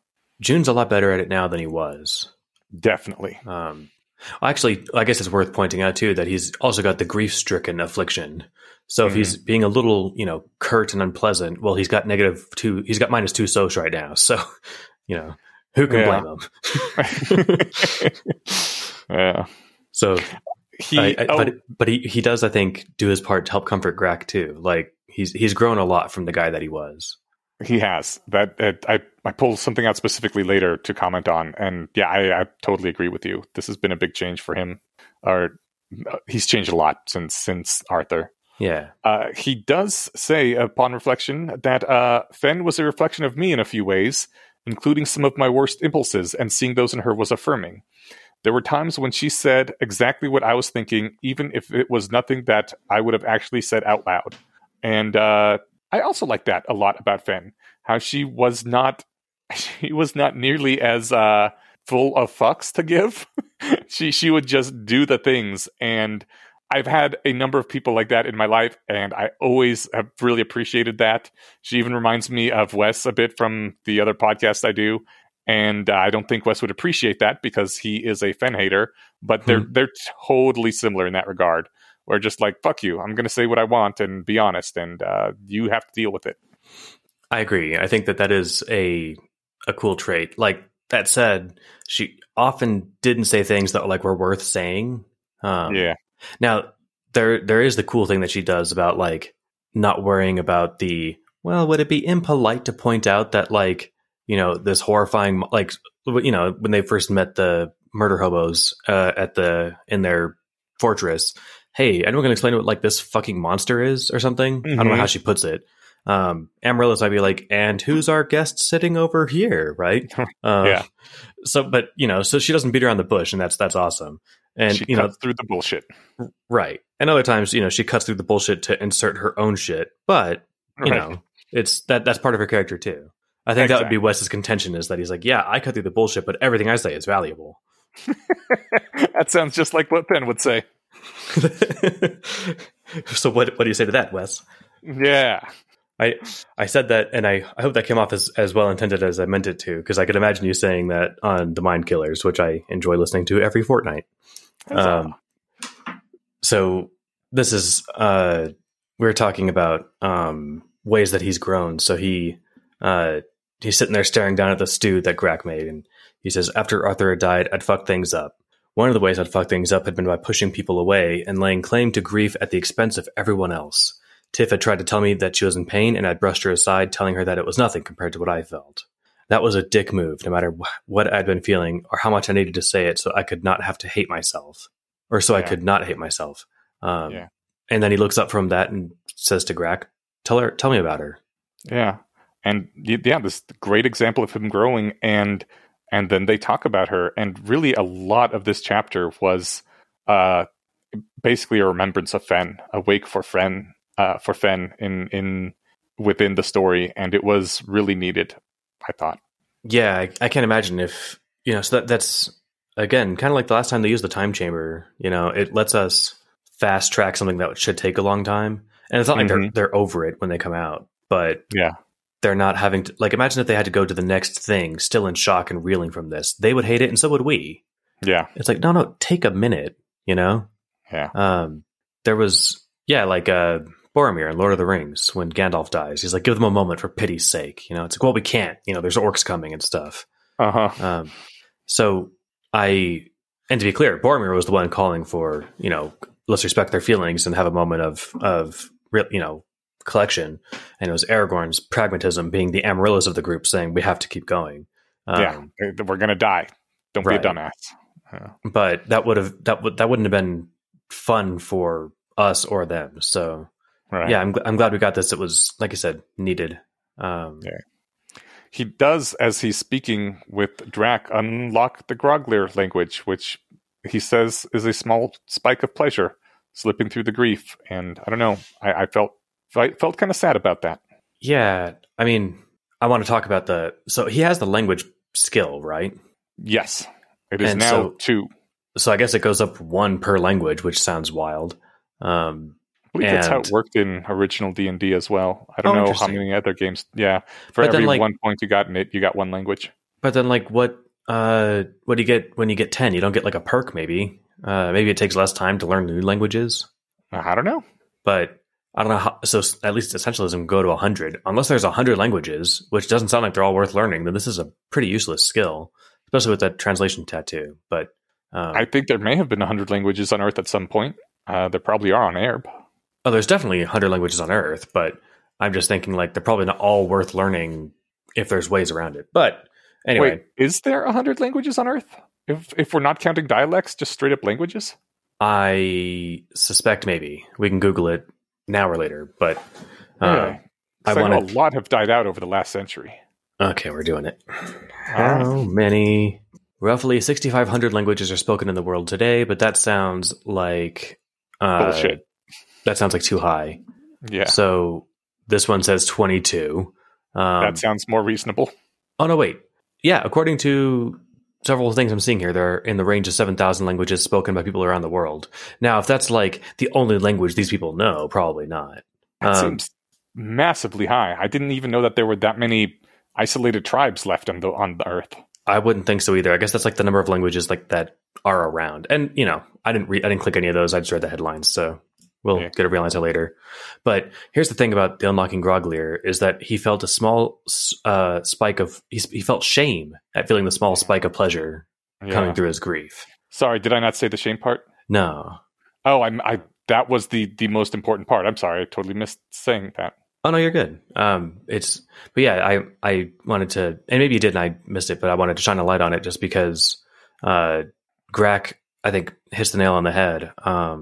So I think June tells him, yeah, I just unlocked Groglier. So he's like, oh, well, the timing is, auspicious, isn't it? And Grak says it's appropriate to. Oh, he's like, oh yeah, maybe it's the Fen introduced him to a Elvish term for the game that he picked up and is now continuing to use. But Washater. He says maybe it's the Washater, the game trying to cheer me up, not really helping. But Grak, being wise as fuck, he says it's appropriate to take joy in a gift, even in foul times. Yeah, and I think this is a little down the road, but he says June's saying I don't want to break down. She wouldn't want me to. It's just so hard to think about being happy. And Grak says, I know. And God, does he? It feels like betrayal. He wiped a tear away of his own. Think about what she would have wanted. And fuck, man, this guy gets it. I mean, think about it. We talked about this when we learned what happened to his clan. Right.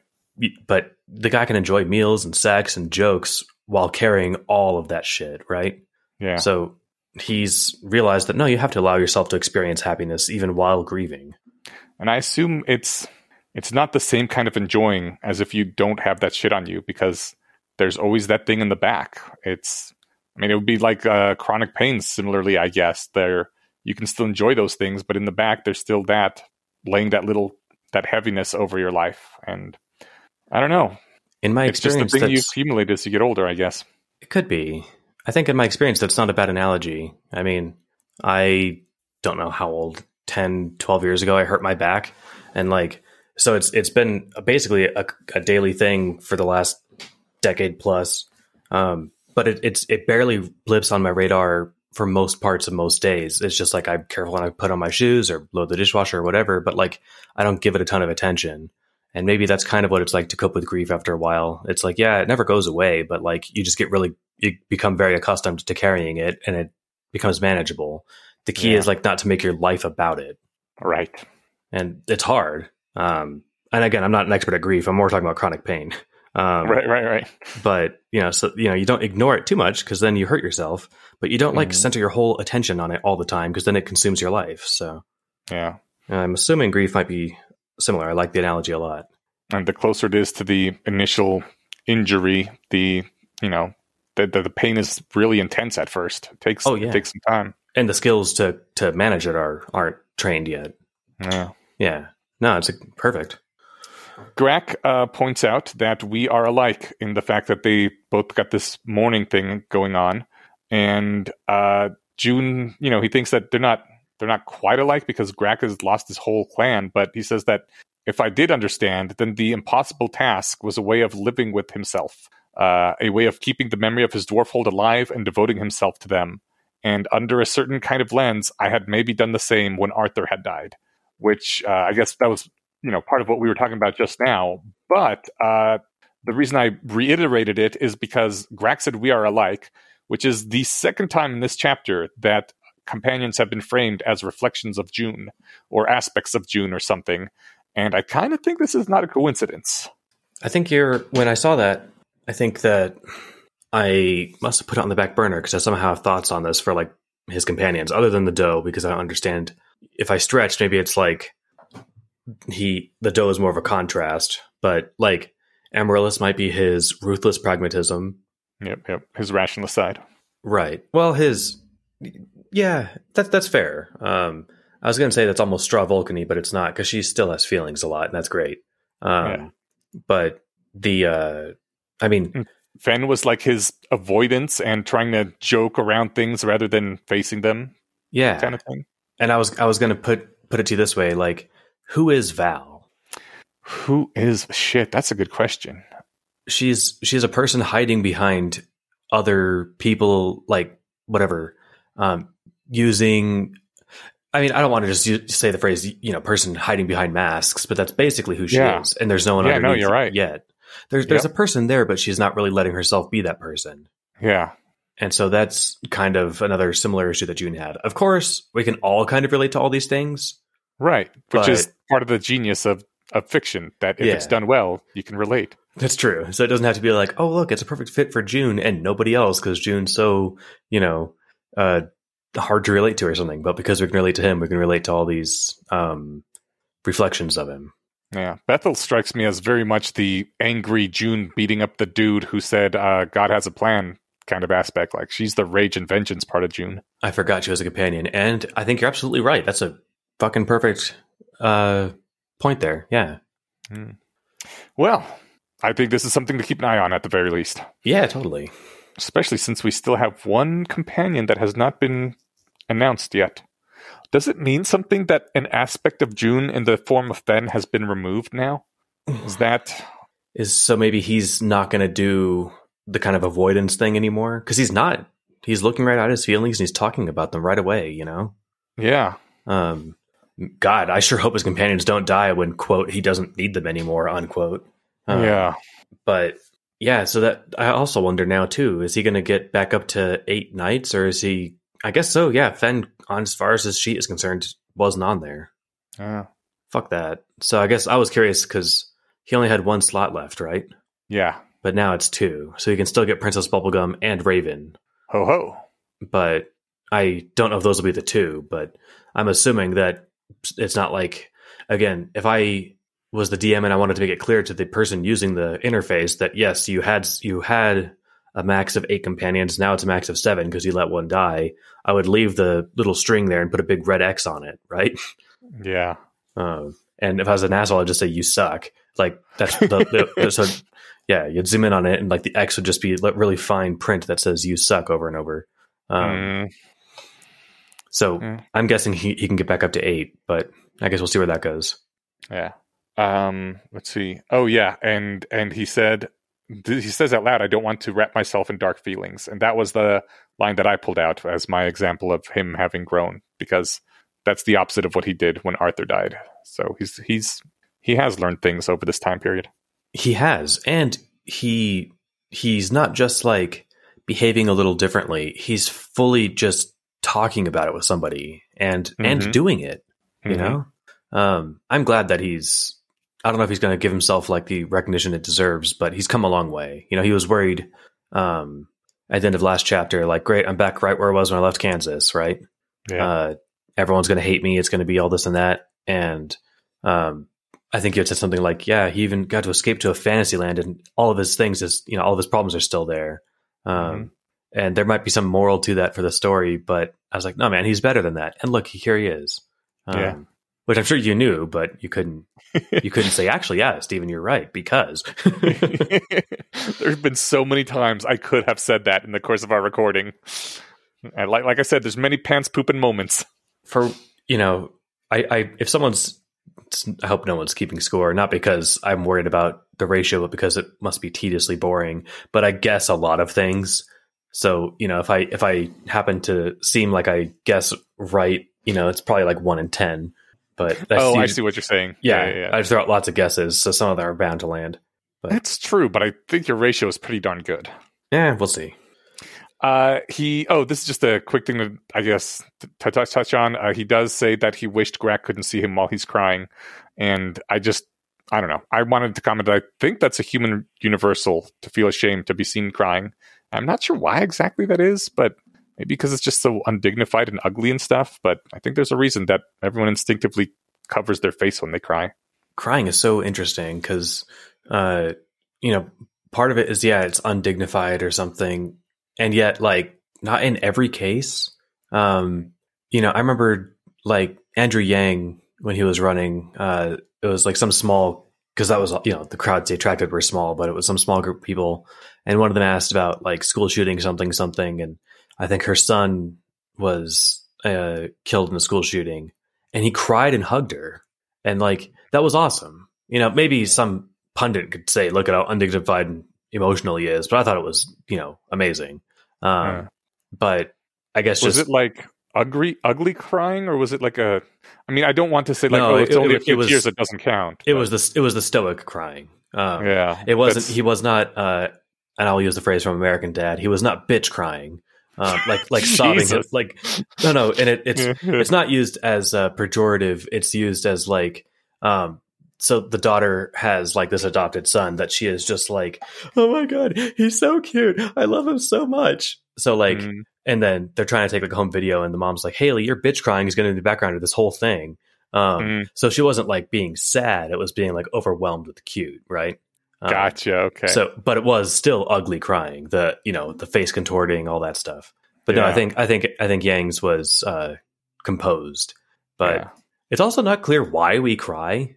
It makes sense that there's some signal to like indicate I'm sad, but A, why isn't it controllable? Kind of like, a smile. And B, why do our eyes water? As far as I know, as far as I know, I don't know the answer to that. Maybe it's out there and I can Google it, but I haven't looked into it for a long time and I didn't find it when I last looked. So first of all, I want to fight with you on the ability to control our facial expressions. When you said like you can control a smile, it can be really, really fucking hard to control a smile. That is a thing that may take a lot of practice and you still fail at, because I know I had problems with that a lot. And nowadays I just don't have to worry about it because I'm like, fuck it, if I'm happy, I'll smile. But that can be really tough to do, especially when like, if you have one of those things where you smile sometimes at inappropriate times, that's when it really gets mortifying. Right. No, I understand it. And you make a good point. There's, I think it's a YouTube channel called like College Humor or something, but they'll do like where the people are reading from the teleprompter that they haven't seen before. And every time they laugh or smile, they lose a point. Oh, cool. And so it's just about trying to make them laugh. So yeah, you're right. Those are hard to control too. But the thing about like crying runs away from you in a way that like a smile doesn't. Laughter occasionally does, but it never lasts as long as a good sob fest, which is unfair.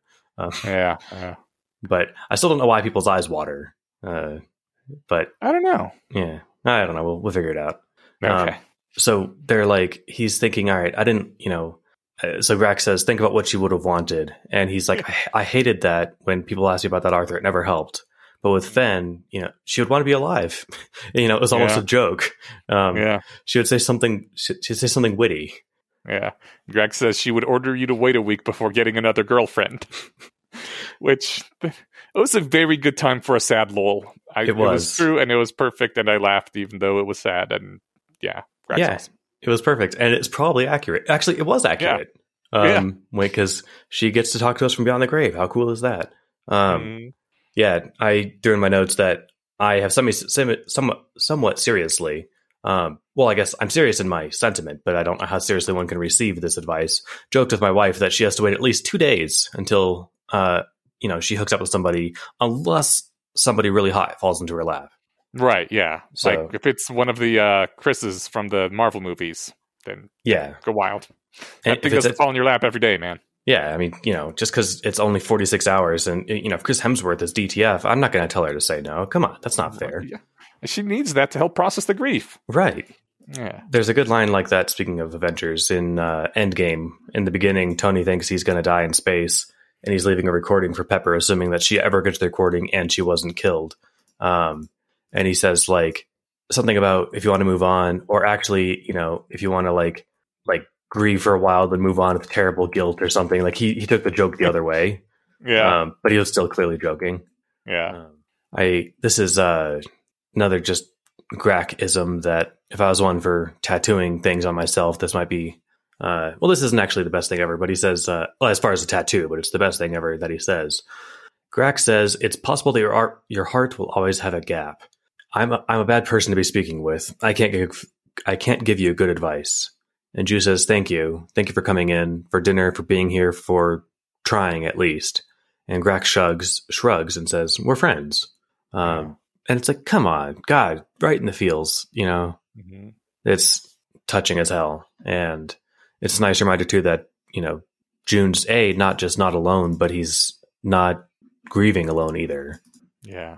Yeah. And he's letting people in this time. Are you shitting me? Mm-hmm. He's handling this in such a much healthier way. Yeah. Which is important because people gonna die. He says it's not just thinking about her that's getting to me. It's thinking about the thinking and thinking about thinking about thinking. And I just want to bury myself in something so I don't have to feel anything. And I feel guilty for wanting that. And I feel embarrassed for feeling guilty. And I have no idea whether that's what other people would feel. And this is the point where I thought, this is kind of the purpose of the book. It feels like to me like this is the most important chapter because at least so far, and I don't know, maybe for the whole book, depending on how things go, because like this is the chapter that it feels like Alexander Wales wanted to write. This is the chapter 0 that happened on Earth with June and Arthur. This is the pain that he is dealing with and the grief of dealing with it. And like that was the objective, but you can't open the book with that because we don't know June. We don't know Arthur. None of it would be personal to us as readers.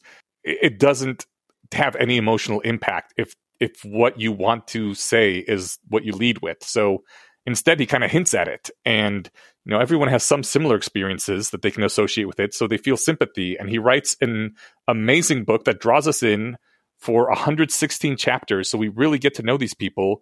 And then he brings us right back here, right back to chapter 0, where the thing that happens is the amazing best friend dies. And now you have to deal with it. And it's just great because Worth the Candle told us, like, from the very first few pages of the first chapter, this is what this story is going to be about. This is what I'm promising you're going to feel eventually. And then it delivered exactly on that. And like, it was done so subtly, I didn't even notice that was both the promise and that it was going about being delivered. And I just think this whole work up to here, it's a literary victory that he pulled this off. I'm glad you pulled that out because that's, again, the kind of reading comprehension I don't have.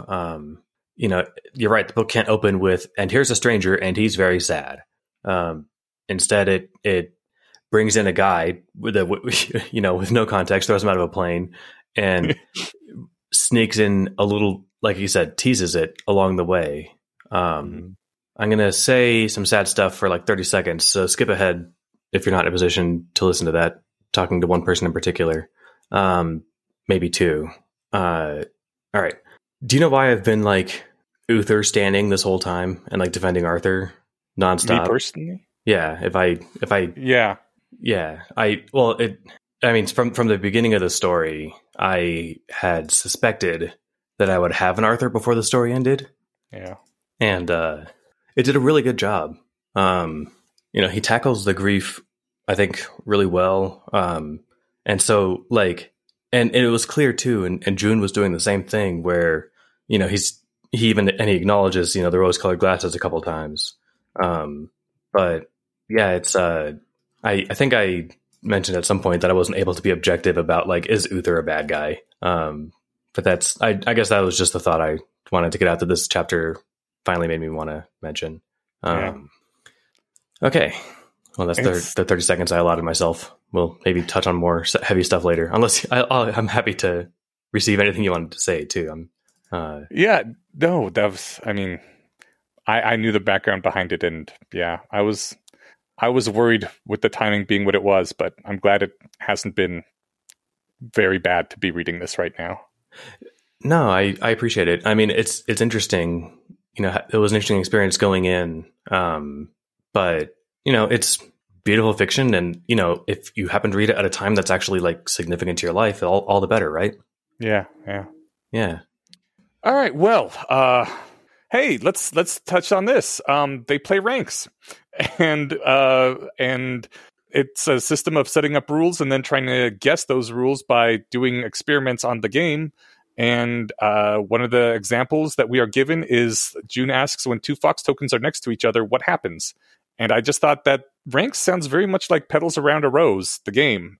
If you know, you could make your own rules like Petals Around the Rose every single time, and the game was to figure out what those rules are and to make more and more devious rules. It would be that. It's sort of a fun sounding game.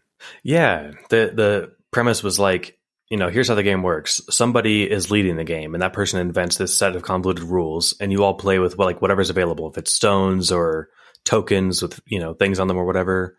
And you guys all aren't really competing with each other, but you're trying to figure it out first. You know, there's no like ability to really to sabotage, I guess, but it's a thinky game. Yeah, which is great for passing the time. He talks about cookie clickers, June does, right? And this is the exact opposite. So good on him, and good on Greg for having a great, you know, way to keep your brain engaged.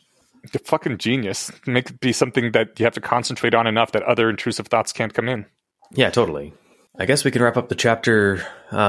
I guess they only spent a week. I thought it was 2 for some reason, but it closes with him thinking about what the plan was with Fen. And basically he says, okay, well, there's nothing I can do now, but I've got 3 years till this thing dissolves in the jar, the soul. So I'll keep building up my powers and capabilities, figure out a way to extract someone from the hells or turn the hells into a paradise. And then I can work on a plan that can be enacted the moment that she shows up in the hells. And I like that. And it's not a bad idea. No, I mean, especially again, if you can make the hells awesome, then, you know, tight. Yeah. If you wake up and it's heaven, who cares if, you know, it used to be hell? It's heaven now.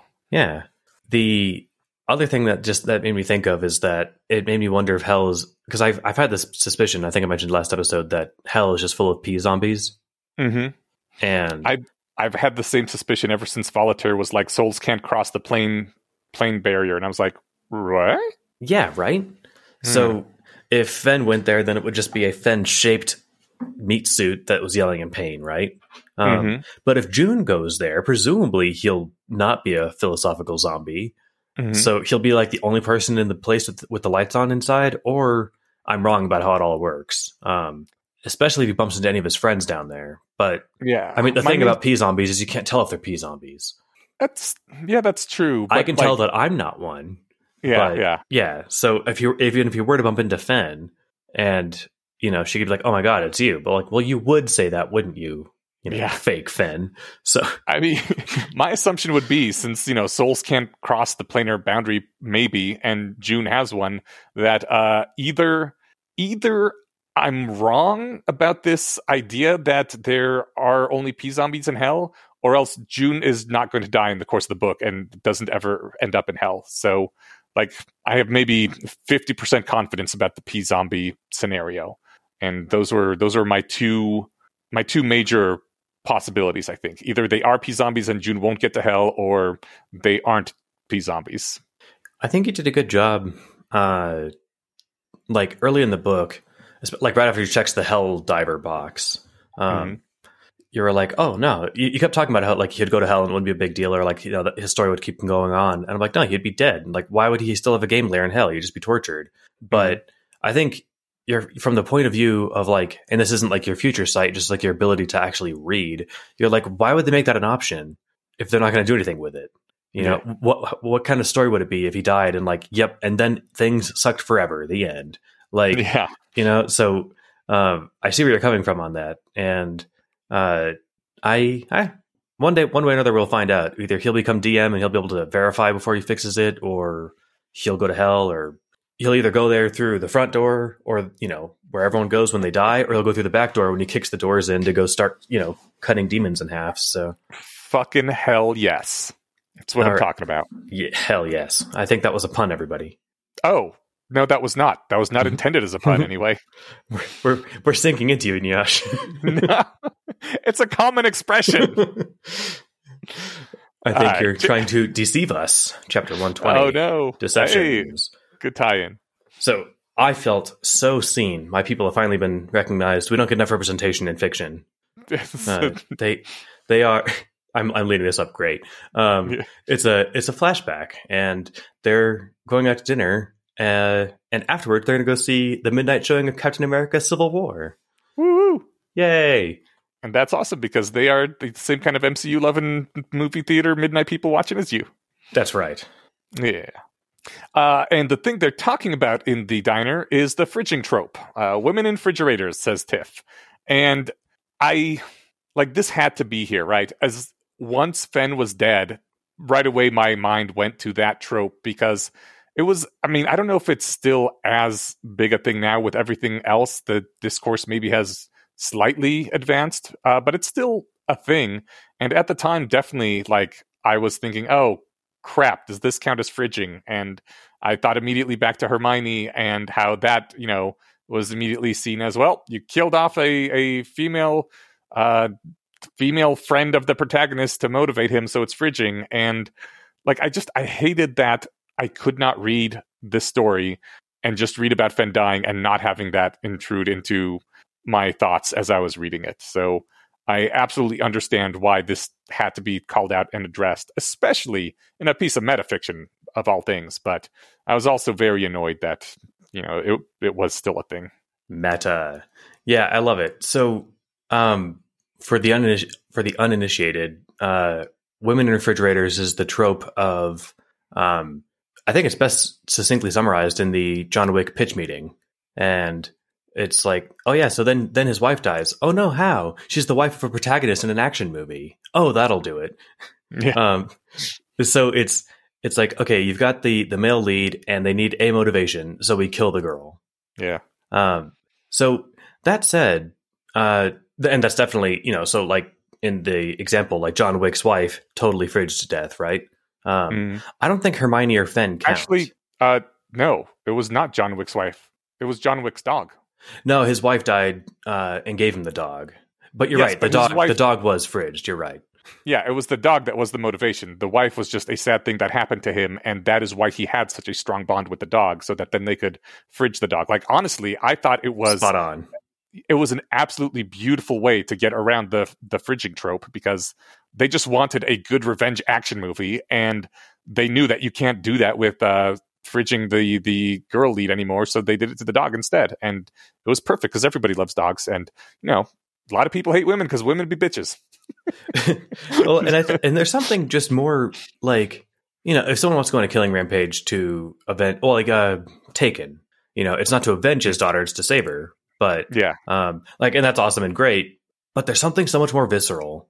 Like the dog is killed just off camera, but you can tell it's killed. Well, the puppy, and so everyone watched the pitch meeting for John Wick. The guy just pauses, the screenwriter guy, or the executive guy, and he's like, "Okay, but a lot of people better die for that." Like, oh yeah, don't worry. The next 70 minutes of people are going to be people dying for that. He's like, actually, I'm totally fine with that. You can't mess with dogs. Yeah. So yeah, I see what you're saying. So actually, Arthur's counter arguments aren't really addressing your problem whatsoever, because Arthur's giving in this dream here. It's like Tiff and Arthur arguing about the trope of fridging, and Arthur's trying to explain, it's like, look, no, most protagonists were men because probably sexism, and people who made stuff were men, so they were just made themselves and stuff, and most people are straight, so they were with women and they need a motivation, so it's girls, and blah, blah, blah, blah, blah. But none of that actually addresses what Tiff is getting at and what you got at. For me, it was just a kind of a fun debate. And it's exactly the kind of thing to where I can very much identify with Arthur's enthusiasm of getting so wrapped up in the fun of the discussion that you totally don't even remember what sport you're playing. Yet you not only taking your eye off the ball, you don't even care about you're just having a good time engaging that, right? Yeah. And so and there's a part where Tiff is even well, no, it's not even about gender. Gender's not important. He's like, then I win. It's well, that's not you're missing the point. The point wasn't to win, motherfucker. Yeah, the point is to say, like, look, this sucks. And I don't think that I was thinking about this. I don't think anyone gets fridged in Civil War. Certainly. No. In fact, the Marvel movies are pretty good about that. Deadpool 1 is a perfect example, and so is Deadpool 2 of somebody getting fridged. Yeah, but they play it like totally straight. Right. Like it's the whole thing is it's a comedy action type thing. So they acknowledge that it's a fridging. The second one, they don't like, they're not so direct with it. The first one, they literally put her in a refrigerator-like device. So they're definitely self-aware of it in that one. But then the second one, she kind of gets killed. There's time travel. Who knows where that Deadpool 3 will end up? But anyway, MCU ones do a good job about it. So nobody kills nobody goes on a revenge rampage. That's true. Well, I mean, there are outbursts after somebody gets hurt or something. I was going to say, I recently saw WandaVision, and her motivation was her parents getting killed, right? Yeah. But it's not fridging in the same way that the John Wick isn't fridging, because it wasn't the female love interest, it was parents. Right. And like, if you're, it shouldn't, like, and I get like it is a women in refrigerators trope, but like if it worked to where the genders are reversed, I guess that it's kind of like there's a historical imbalance, and this is getting me too far into territory I don't know how to navigate. But I don't. Mean, the problem literally is the fact that it's always a woman being stuffed into a fridge. It's just killing a loved one to motivate someone isn't objectionable on its own. Yeah, right. That's how John Wick got around it so well. Yeah. Yeah. I mean, a lot of people are motivated by somebody being killed, so that makes sense. Yeah. I think Arthur's not hitting the point that Tiff is hitting, and part of that is because he's engaging the argument on a different level. Like, right. So, like, is it sexist? And he's like, well, that's not really the thing. I'm just talking about historically how it happened. And he's like, I'm not saying it's not bad. Well, and Tiff is like, well, I am. And it's like, well, then, we're talking about different stuff. Right. And so, like, this is the thing that bugs me. What is the Game of Thrones books called? It is Game of Thrones. No, Song of Ice and Fire. The world sucks. It's terrible. People are sexist, rapist assholes. Well, George Martin sucks. And it's like, no, he just wrote a terrible place. Right? It is possible to encapsulate a character that is not a monster, or that is a monster whilst not being a monster yourself.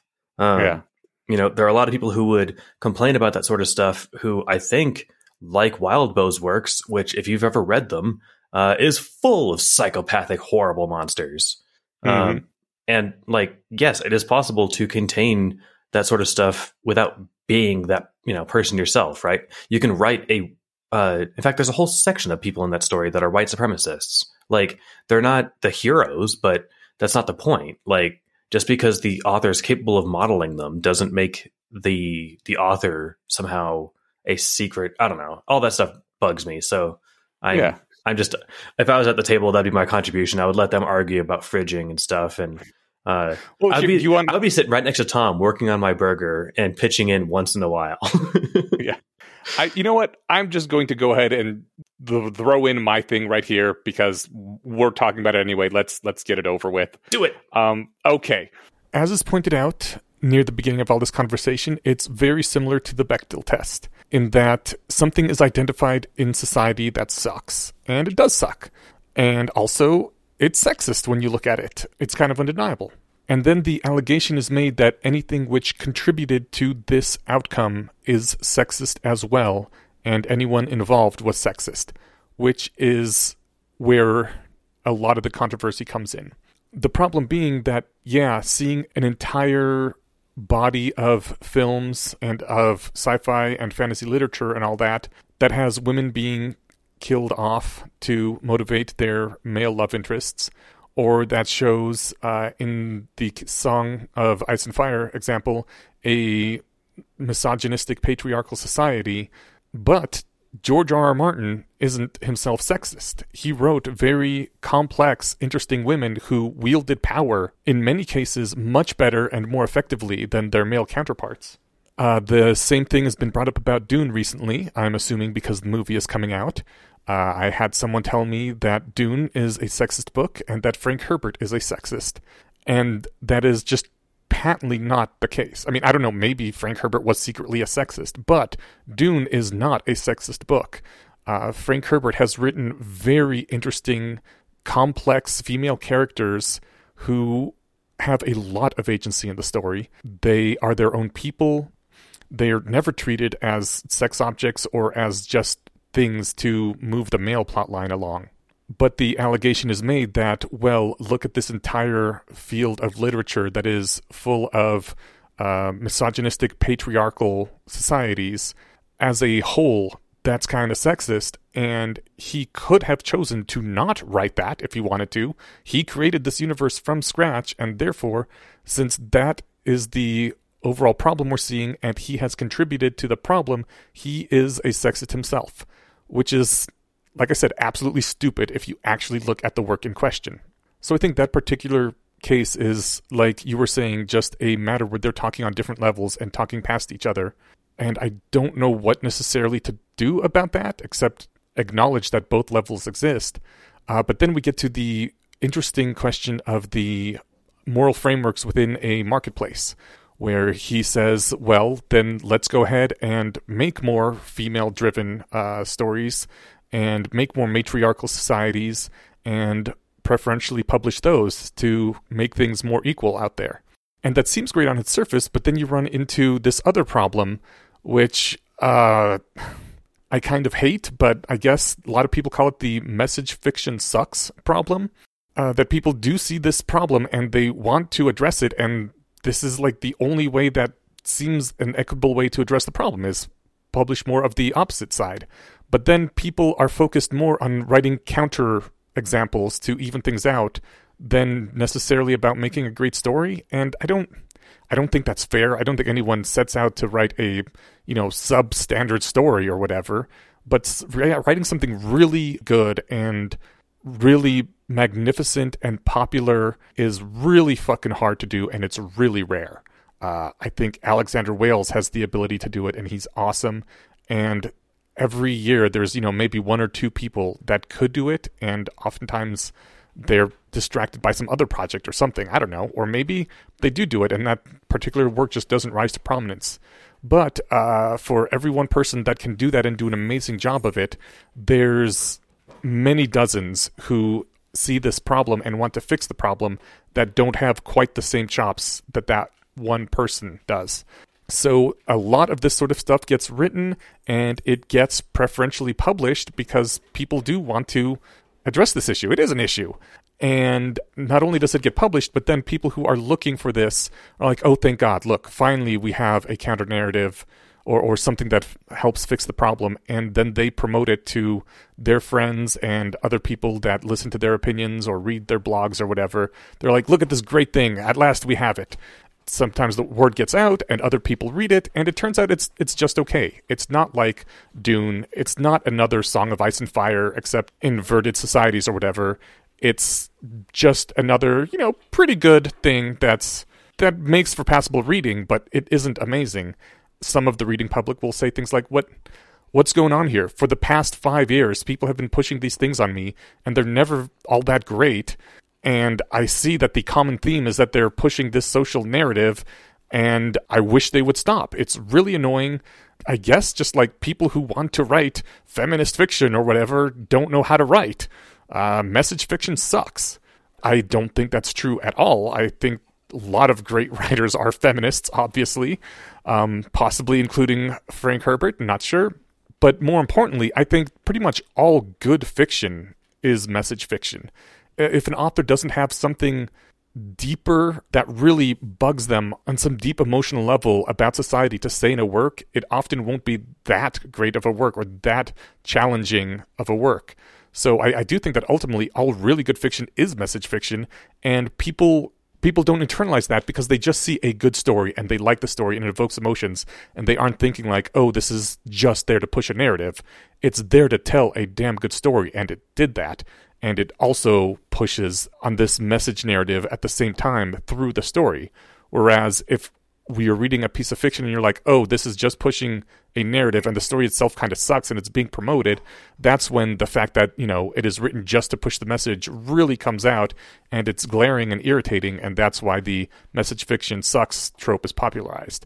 And I think that is a whole nother issue, and it is where these two people kind of conflict, and why there ends up being a lot of enmity between these two camps in the fiction communities, where some people are like, well, you're just sexist racists that, think that people can't write because you're against them politically, and other people are like, we just want a good story, stop trying to push your message with this subpar fiction. And again, they're fighting over things that they probably wouldn't fight over if there was just more, I don't even know what the term is, if humans were better at everything. But I guess, we can always wish for that in all cases. All right, that's it. Rant over. I probably was not nearly as coherent as I would have liked to be. And I even re-recorded it. I think you put that really well. I mean, a book isn't good because it has a diverse cast and the protagonist is in, in 3 epicycles of minority, right? A book is good and can have all of those things. And if it does, it's all the better. But it has to be good aside from that, right? The characters have to be fleshed out and cool. And if they're fleshed out and cool and they also happen to be in a underrepresented minority group, hey, fuck yeah, that's even better. Right. But if you're just shoehorning it in and people can tell, then it just feels so cheap. Yeah. And it's like, oh, you guys are just getting greenlit by the directors on the applause lights. Yeah. Can you write a good story and then cast it really well? So, I feel you. So the story, at this point, it seems like a flashback. And God, Arthur's like, hey, I want to talk about the market factors, because I feel like those are important to digging into moral statements. And moral statements, says Fen as she slipped in the booth next to me, my favorite.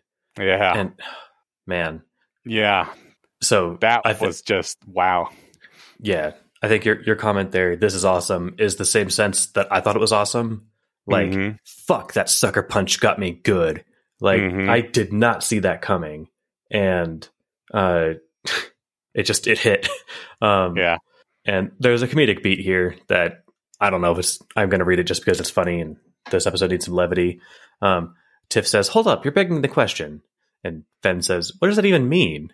Tom, no one actually knows. It's the Calvin ball of objections. It means whatever you want it to mean at the moment you say it. June, I don't think that's true, but I don't know enough about rhetoric to dispute it. There's a line like that, and It's Always Sunny in Philadelphia, where Charlie's burning their garbage, and he's like, no, of course, yeah, you burn it, and then it goes into the sky and it becomes stars. And that and they're like, that doesn't sound right, but I don't know enough about stars to dispute it. I think that might have been a direct line there, because maybe not, but the line of I don't know enough about X to dispute it with something absurd like the trash to stars. But anyway, I loved it. That was pure gold. It was good. And like you were saying, Arthur wanted to talk about good message fiction, but before you can get to the good stuff, somebody wearing a hoodie, and I actually guessed it was the DM as soon as it said that he had a beard. But then it says his shirt says no more Mr. Dice Guy. Didn't it just say Mr. Dice Guy when you met him? I think so. Okay, so I wonder if he's now going to be an asshole forever, or just in this dream. I hope it's just this dream. Yeah. Because the thing is, this is June having a dream on air where the DM has full access to everything of June's mind. Right. This might literally be the DM just jumping into June's dream just to fuck with him, a la Freddy Krueger. It could be. And if that's the case, I hope his message isn't to convey, I'm done playing nice. Yeah. I mean, was he ever playing nice? I don't think so. Maybe during no. Not even during the tutorial. He got his ass whooped. It's true. It's even less nice than before, I guess. Yeah. That was his version of nice, man. Anyway, so this guy from the booth behind kind of I don't know he pushes them so he can get in and sit between everybody, and it's like, where were we? Oh, Uther was just explaining narrative again, says the guy, and God, it was such a mind fuck. It was just, I don't know, it hit me, I think exactly like it was supposed to, because it hit me hard. And then I'm going to just read this again. Sorry, I'm rambling, but so the DM says, well, the question isn't about what gender balance looks like in a story optimized for lowest common denominator, is it? It's why the girl has to is the one to die. And he reaches behind and grabs a gun and shoots Fen, and then tosses the gun over his shoulder and says, wasn't me. Yeah.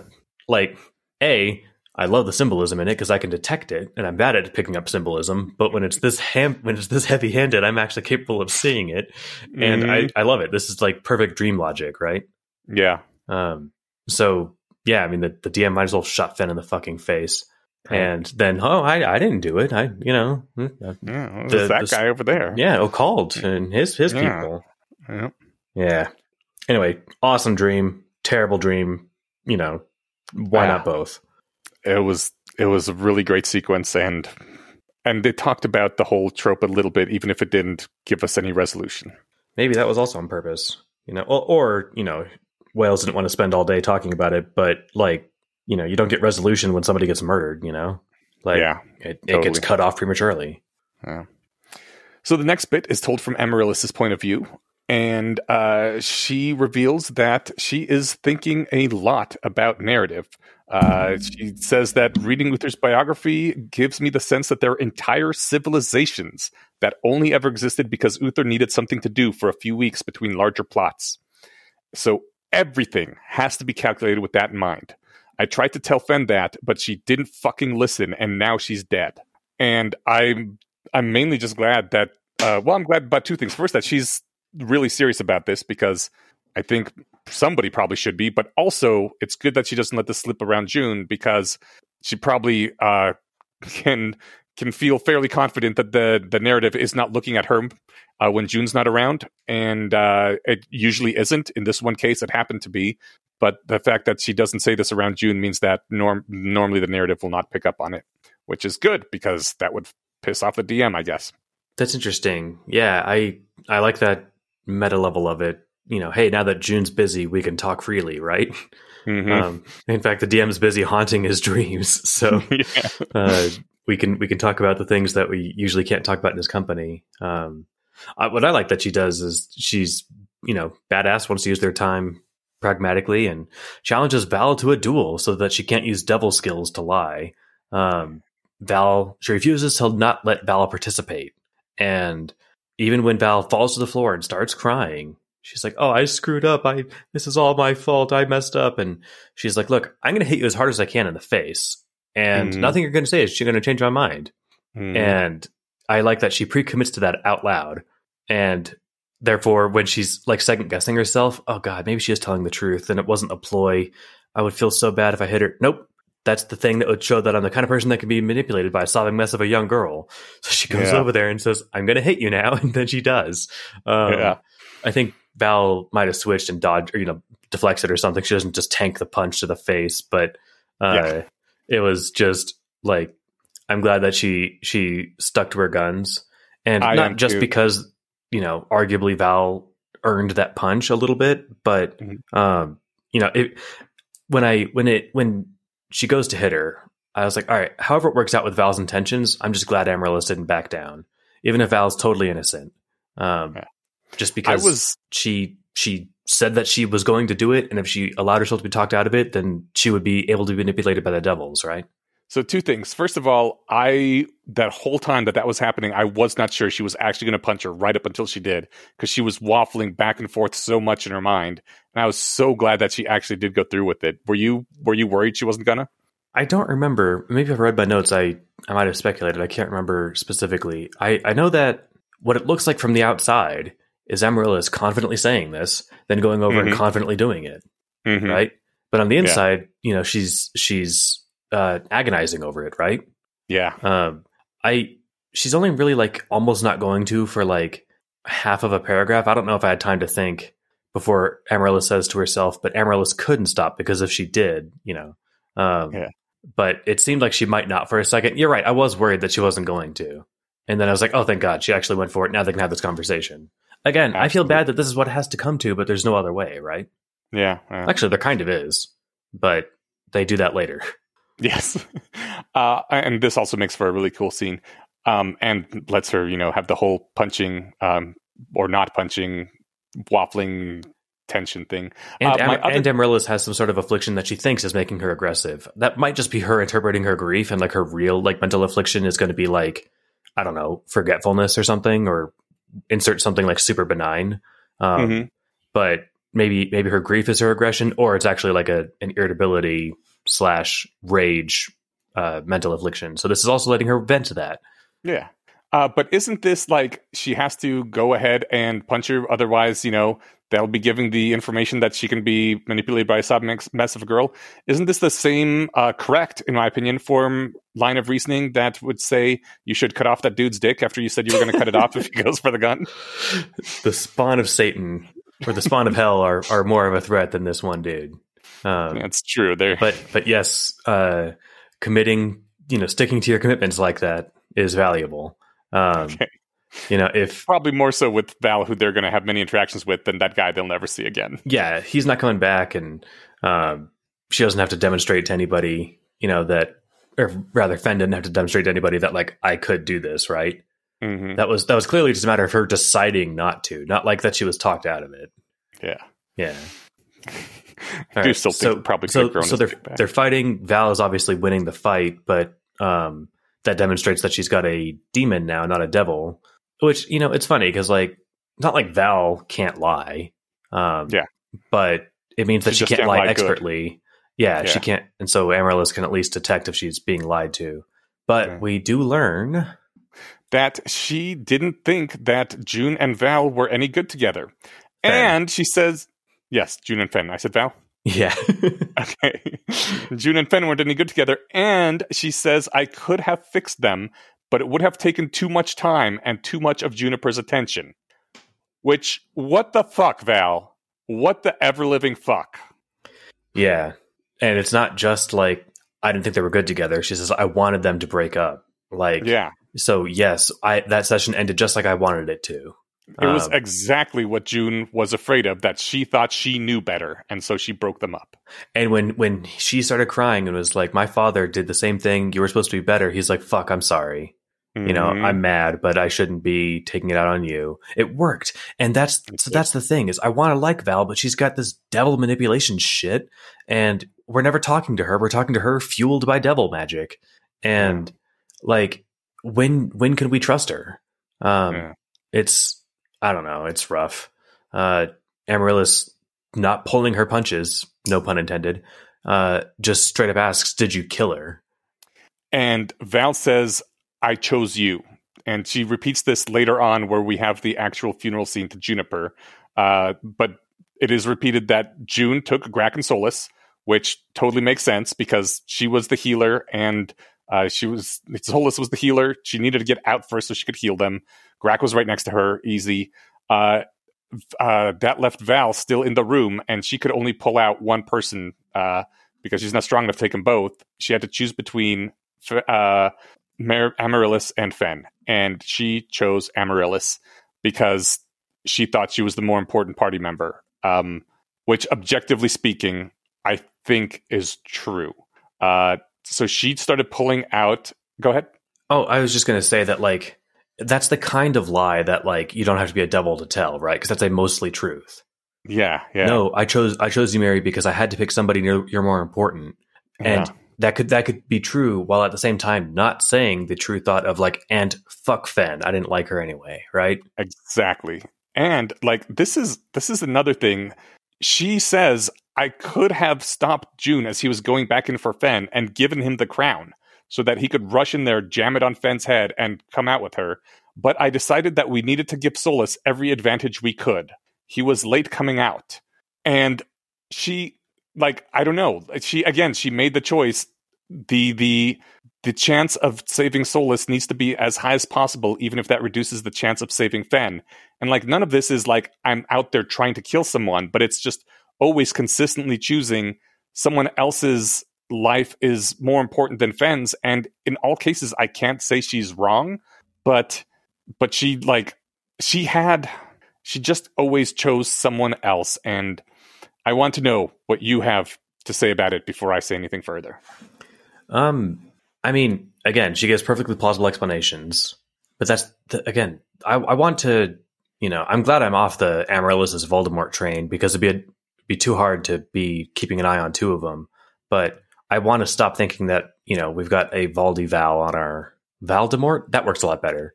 In our party. Like, I want to find some way to verify trust for good and, like, let this work out.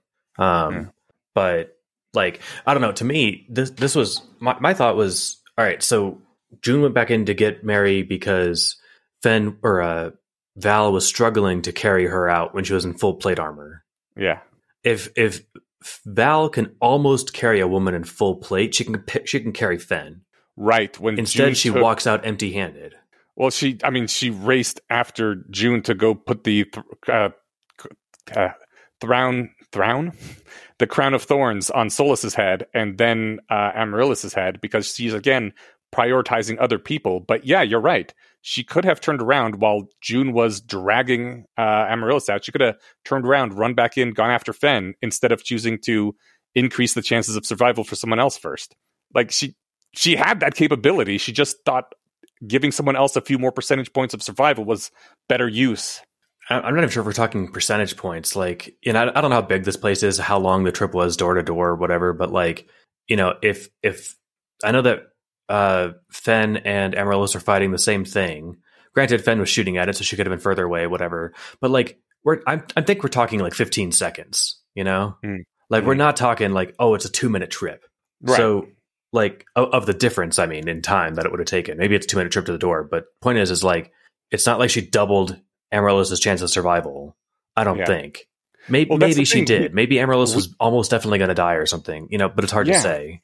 We don't know how fast this poison acts. We don't know how close anyone is to death's door. Like, you have no idea if you're doubling their chances, or if you didn't do this, would Amaryllis or Solas definitely had died? Like, there's so many unknowns. That's why it's hard to like say you did the wrong thing, because there's so many unknowns and judgment calls. And in every specific case, I think the party member she chose was technically more valuable, right?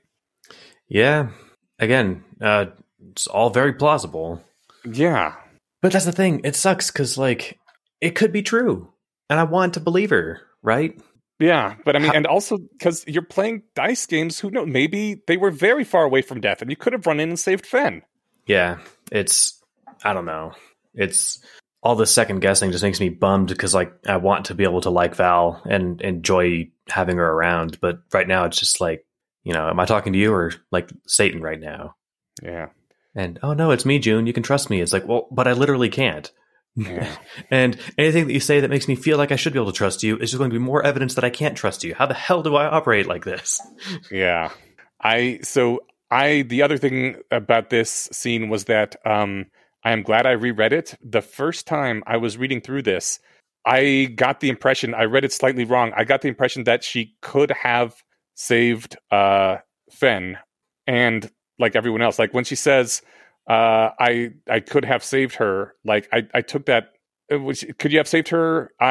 Yes, but I chose Mary. Like, I took that as a very literal thing, and I did not understand why she was not kicked from the party and maybe like executed or something, like why people still had her around. I despised Fen for the rest of this reading of the book, because she killed Fen. She chose to kill Fen. She didn't have to kill Fen. She just wanted her out of the way. And then, like, rereading this, I kind of see that, like, oh, she chose to save Amaryllis, yes, but it was a gamble. She was one or the other could die. It was almost like a forced choice. You have to choose one of them to die. Which one do you choose? As opposed to, I could have chosen to save them both. So, and again, like, we don't know that it was a forced choice necessarily. Maybe she could have saved them both, but we also don't know that she couldn't have. And so I hate her less now. I will be able to reread the rest of this without as much of a burning ember of rage at Valencia. And so that part is, I guess, okay, but I still don't trust her, and I don't like any of this shit. I feel you. I'm hoping that we can settle this so, like, we don't have to just, put on our tinfoil hats every time Val's in the room, Yeah. But, yeah, we'll see how it shakes out. In the meantime, They swap out who gets to be in the time chamber. I guess Val goes in with Amaryllis just for, like, company, because she doesn't have a mental affliction to rest off. I believe so. And Amaryllis hands June a note. And it's from Fen, if you're reading this, I'm dead, which is probably a bummer. And I'm like, fuck, it sure is. She asks that if, I don't know how I died, but I'll just assume it was awesome. instead of something stupid or a freak accident. And my wife and I have also decided that if I die in a stupid way, that she'll tell everyone that it was heroic and over the top badass, like unbelievable. Awesome. But that's the point. Okay. Yeah. So yeah. Oh yeah. He flipped a semi like with his hands to rescue orphans. See those handprints in the semi? That was him. Yeah. Something stupidly unbelievable, but like no one can be like, that can't be true. It's like, that's my husband you're talking about. So nice. That's the goal. I hope that she does do that, but I also hope you don't die in a stupid way. I'd better not die, period. But if I, if I do, that'll be my legacy. Exactly. She does mention in the letter that Amaryllis said not to write this letter because, and she quotes, "If you write a letter to be opened after you die, then Chekhov will rise from his grave and shoot you himself." Which was great and totally Amaryllis, and again shows how much she thinks about narrative. But I do think they managed to avoid that because no one told June about this letter, and so the narrative didn't see it, and so it wasn't a Chekhov's gun. I guess I think of the narrative and the DM as the same person. Like the narrative is like what the DM is there to enjoy. Mm-hmm. And yet in the dream... Oh, sorry, go ahead. I was just going to say that I think the DM sees basically what we see, but I guess that's not 100% sure. That makes sense because he was wanting to follow June around. But the thing is like Chekhov will rise from his grave and shoot you himself. In the dream, the DM could have snapped his fingers and Fen could have choked to death on her own blood from like whatever she was drinking, from like poison. Instead, he shot her. Oh shit! I mean, if we want to go full crazy with this, like this is what it would be like living in Amaryllis' head when she's trying to interpret everything this way, right? Yeah. So yeah, he was there watching this note be read, and you're like, oh, this will be really funny. Oh man, I know. God. Yeah. All right. I basically I think I highlighted the entire thing. In fact, in the thing I sent you, like my compilation of notes, I think it was the longest notes I've ever sent. 200 plus separate highlights, and I think 1,300 lines long after being edited down. So damn. But I guess what I'm getting at is I'll spare everybody me pulling out this entire fucking letter and just pull out this one bit. She says this letter is being written by the majority of it is like her explaining that she doesn't want the Arthur treatment after she's dead. Yeah. And she's explaining what that means. She's like, I'm going to try to absolve you of the need to go bonkers because I'm dead. She says, don't go making up some fake version of me that never really existed because it feels better to not think about all the ways that I was flawed. I'm not saying that you did that with Arthur, but you totally did that with Arthur. And he did, and he knows that, and he's already on it, right? Like, he knows that, and when he was thinking to himself in his recovery room with Grak, that like, no, I was doing that, and I won't do that with you. I'm gonna, do this, and I just wanted to point that out because if there are any Fen haters left after this letter, then they're just being ridiculous. Like, yes, she acted in, and it's funny because even my like phrasing here is super rose colored. She may have acted in ways that weren't perfectly, weren't always super rational is how I phrased it. She was dumb sometimes. All of that. She said dumb things. She was rude, whatever. But the important thing is she was working on becoming a better person. And that's all anyone can ever want from somebody, for them to actually be working, to be improving. And she didn't like who she was, and she was getting better. And the rose-colored glasses for grieving, like, yes, that's a real thing. And to the extent that it doesn't like hurt anything, leave them on, Well, no, it's not rose-colored for me to look back at Fen and say, now that I know that she was trying to become a better person and she never got to finish that project, it's not like I'm going to like forget that she had flaws, right? Yeah. Because I realized I contradicted myself. I don't want to make up some fake version of her that didn't exist. But the thing is, I have a better idea of who she actually was. Yeah. Underneath that, there was this project of, I want to become better. Right. Right. And, I guess that's all I got to say on that. Yeah.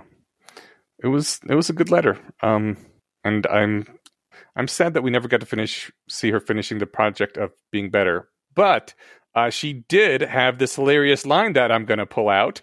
That if you're going to hook up with someone in the group after I die, which seems likely, here's my list in order because I know you like lists. Amaryllis, she's hot. Grak, he needs to get laid. Locus, it would be fucking hilarious. Solace, grown up, naturally. The House, if she doesn't look like Tiff. Valencia, bleh. And the House, if she does look like Tiff. So I thought this was hilarious. But also, what do you think of the list, and why the heck is Val so low? I think she never got over Val being like the June bait thing. So she wrote this when she was in the time chamber with Amaryllis. So this is before therapy and stuff, right? Yeah. I think it was just mainly like, oh God, this doe-eyed pale girl, using her cleavage to draw my boyfriend's attention. I think that's it. And I think I mentioned her cleavage last episode too. I distinctly remember at some point, I think like when June asks her about the voting thing. Yeah. That he comments on it. So like, I'm not just inserting that they're being a pervert. He does comment on it, but he also says that like she leaned forward and drew her arms together to accentuate the cleavage, which exactly. Yeah. But so I mean, that's why I remark on it so much in talking about her, because that's like that's the June bait aspect of it, right? And Val knows that, and everybody. Well, that's one aspect of it. I mean, I think the June bait is very much a psychology and like youth and helplessness kind of thing. But like, I don't think the boobs and size titties. Necessarily. See, here's the thing about the titties. First of all, yes, everybody loves titties. But second of all, based on how like young and waifish and helpless she's described, I don't think she has big titties. And the thing is, when she was described as like leaning forward and pulling her arms close together in front of her and then having cleavage, like that's a thing you can do with very small breasts if you really want to accentuate them. And that's why I think she was doing it too, because she probably doesn't have like big old honkers and she knows that everyone likes titties. So she was trying to do more of that thing. Totally valid. And maybe I'm just being the pervert then. But well, you're not being a pervert. It was perfectly legitimate. And plus you are correct that people love boobs. And maybe Fen doesn't like her because, like, again, the June bait thing. And also maybe she just doesn't like the fact that she's basically this helpless little girl minus the devils. So anyway, what do I think of the list? I approve. Okay. I would put Val above the house unless she did actually consciously orchestrate / allow Fen's death.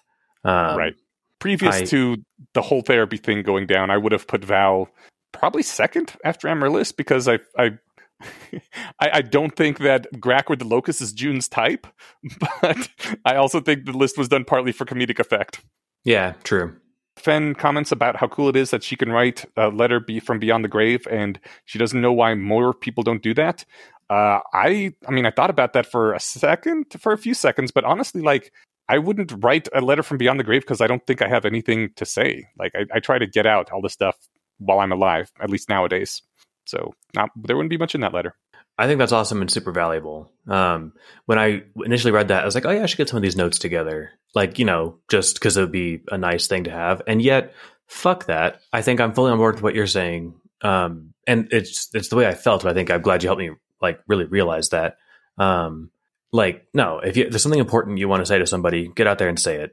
Like today, or at least soon. Don't put it off. I know it's silly how like many cliches come to mind. Partly, I think, because they're just part of like, common consciousness, but also they're there for a reason. But like, you never know when you'll get another chance to say something to somebody. Like, that's just true. So if you want to tell them, something nice, fucking do it. If you want to tell them something mean, I don't know. If you think you'll need that for closure for your life, do it maybe, but maybe reconsider whether or not you need to be mean to somebody. Yeah. June does comment that he'd written a letter like that to be opened after his death, and actually he'd written a lot of them to a lot of different people, and he called them suicide notes instead, which I didn't see that coming. I saw in your notes that you said you had this building sense of dread as he listed people because you knew what was coming, but that was, yeah. Well, it was, because they were Earth names, but I saw 1, 2, and I was like, oh shit. It was only like the time that it would take to, just to read a couple lines. Yeah, but I was like, oh fuck, your note was oof, and I said I second that oof. Yeah. But luckily it didn't shake out that way. Yeah. Probably, unless that's how he got to Arab. I really, really hope not. That could be, but if Arthur got here after he died, it's not impossible that June got here because he died. Yeah. I joked about him dying in English class, but maybe that's I hope he didn't kill himself and end up in Arab. Yeah, me too. Right. Pushing past Fen's that funeral. Yay! Sorry, I was like pushing past that depressing stuff. More depressing stuff. Yeah. Everyone's got great one-liners for Amaryllis says she was the closest thing I ever had to a sister. Grack says she always found ways to be happy. It's super sweet. Yeah. June continues to distrust Val, as we all do. He may be losing 2 people from his party. Yeah. I wonder what it would take. I mean, none of Uther's knights died, so this is already, if those fucking assholes needed any proof that this guy's not doing an Uther, they demonstrated it. So maybe he can just kick her out and then she disappears from his character sheet, right? I don't know. I hope that, again, I'll quit beating the dead horse. I hope we get some resolution on this and I can trust Val or know that she's evil for good. I don't want to sit in limbo for 100 more chapters. The words that June has to say about Fen end with, and her depths. I never really got to explore them as much as I would have liked. And he realizes, as he says that, he says, I let that hang in the air for a moment. I hadn't meant it as a joke or something crude. But as I was trying to think of what to say next, my mind kept circling back to that. I felt myself smiling a little. And I did too, because that's exactly the sort of joke that Fen would have loved. And it was great and touching. Fen would have high-fived him for that pun. Yep. You didn't contradict me on the word pun. I figured everybody would know what I was about to say anyway, so I would just let their minds fill in the rest. I mean, this is the wordplay thing too, It is. Yeah, sure. It's good. Yeah, it's a double entendre. It's because it's perfect. It has a French name, so it's not a pun. Oh, please. All right. So I love this. They want to settle this with Val, and so they have her eat a human soul, so that. And it took me a minute to figure out why that would help, but Grack and Bethel can now see the latent magics around her, right? Yeah. So that's handy. And June, I think she confesses that, yes, I let you guys break up. And then he says, what about the fight? Could you have saved her? And she says basically the same thing that she told Amaryllis, that yes, and June, his internal narrative. And then I thought that I really would have to kill her, because if she had sat there and done nothing, then she was no better than the dungeon master. Yeah. And I was trying to keep my thoughts somewhat light when I was reading this. And I was like, hey, on the plus side, he's not having an internal debate about, is it okay to hit a girl? So good on him for not being sexist. Yeah. And then she continues on to again say the thing, I had to choose one of them to die. And which God, we're still not sure about, but maybe. Yeah, I hope that's true. I'm going to give her the benefit of the doubt because I want things to work out. But I do like June says here, it's a long thing, but he says, I forgive you. I forgive you for trying to manipulate me, and Fen didn't die because of you. Yeah. Now maybe he bought her lie, which, God damn it, I hope he kills her if she did. But if she told the truth, then holy shit. This is the kind of stuff that old June would never, ever have done. Yeah. Current June would have thanked that dipshit who said God works in mysterious ways for his sentiment and moved on, I don't know if he would have gone that far, but he might have not beaten him into a hospital. He just forgave the person who could have but didn't save his girlfriend. I guess he had a week to sit there and dwell on the possibility. It wasn't thrown at him. And he's also believing her that she could have saved one or the other and not both. Yeah. I mean, if... And he did forgive her for manipulating them into a breakup. Yeah. I don't know. The shitty therapist that I had before the one I have now, I didn't switch because of this, but she was also just not even a good listener. And I didn't want even a good listener. I wanted a good dialogue companion. But she did say I'll keep him in my prayers and stuff. And I would just say thanks, even though she knew that I didn't think that did anything. But what am I going to do? Argue with her? So, that plus the fact that she bothers saying that demonstrates that she's a shitty listener. I've had a cool therapist. So, I like this a lot. He says to June, saying to Val, I'm not saying it's going to take some time to get back on good footing. He says, I wasn't even sure to himself, he says, I wasn't even sure if I meant the words I was saying, only that some better version of Juniper would be saying them. This was the Juniper I wanted to be, the one who could forgive a mistake and not go down the rabbit hole of recrimination and anger. And goddamn, that's touching as hell. Mm-hmm. And to quote a wise man like Juniper / Alexander Wales, we can't always be the person we want to be, but we can try. Mm-hmm. And Fen was trying too. I will skip most of this next thing except for he tells Val, if you ever look at me with the devil behind your eyes, I'll never speak to you again. Which, I get it, dude. And from Val's perspective, like, think about it. If you had this superpower to know for sure if someone is being honest with you, or, be able to read subtext, and someone's like, no, you can't use that superpower with me, you'd be like, but I want to know. Yeah. Like, so I get so Val wanted to verify the truth of June's, forgiveness there. And he's like, if you fucking do that, we'll never, ever talk again. Right. Oh God, that is a really hard ultimatum. I don't know if I would be willing to do that. Like, if I had Val's powers, I don't know if I would even be like, that is a fair thing to ask me. I might be like, you know what? Fuck you. I'm out of this party now. Although obviously Val wouldn't, because she's a broken human and can't do that. Well, she's powerful now. I mean, she can go do whatever she wants. But I mean, it's kind of like, if I was friends with Charles Xavier and I asked him not to read my mind, I'd have no way of verifying if he did or not. But I'd like him to say, sure, unless I feel like I absolutely need to. And I'd trust that he had good reasons or something, right? Yeah, but it's not quite the same with Charles Xavier. He's functional without using his powers, whereas... Very, very compelling point. Yeah. Anyway. Yeah, so at the end of this chapter, Raven shows up at the front door. Yay. Yeah, so so Val does like the hologram, or not Val, Bethel does the hologram magic thing. And the last words of the chapter are June thinking, fucking great. And might actually be kind of great. Maybe she joins the party.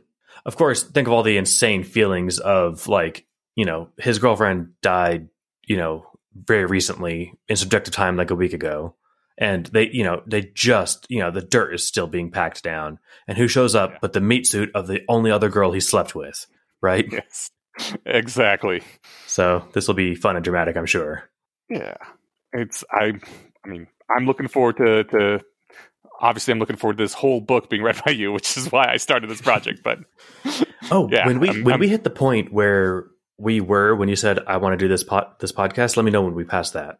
Well, I hit a point quite a while ago where I said, I know I want to do this podcast with Steven. I don't remember think we did how call long that out. I don't remember how long after that it was that I actually approached you and said, let's do this thing. Because it wasn't like an immediate one right after the other. No, but I remembered, like, you'd pitched the idea while we're still doing We Want More. And so, like, it was then going to be obviously a few months after that.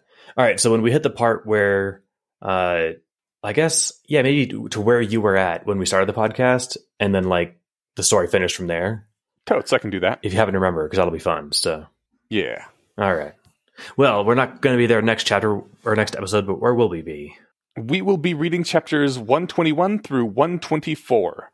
Those are 121, Maddie, 122, Raven, 123, Medieval Stasis, and 124, Fight Club.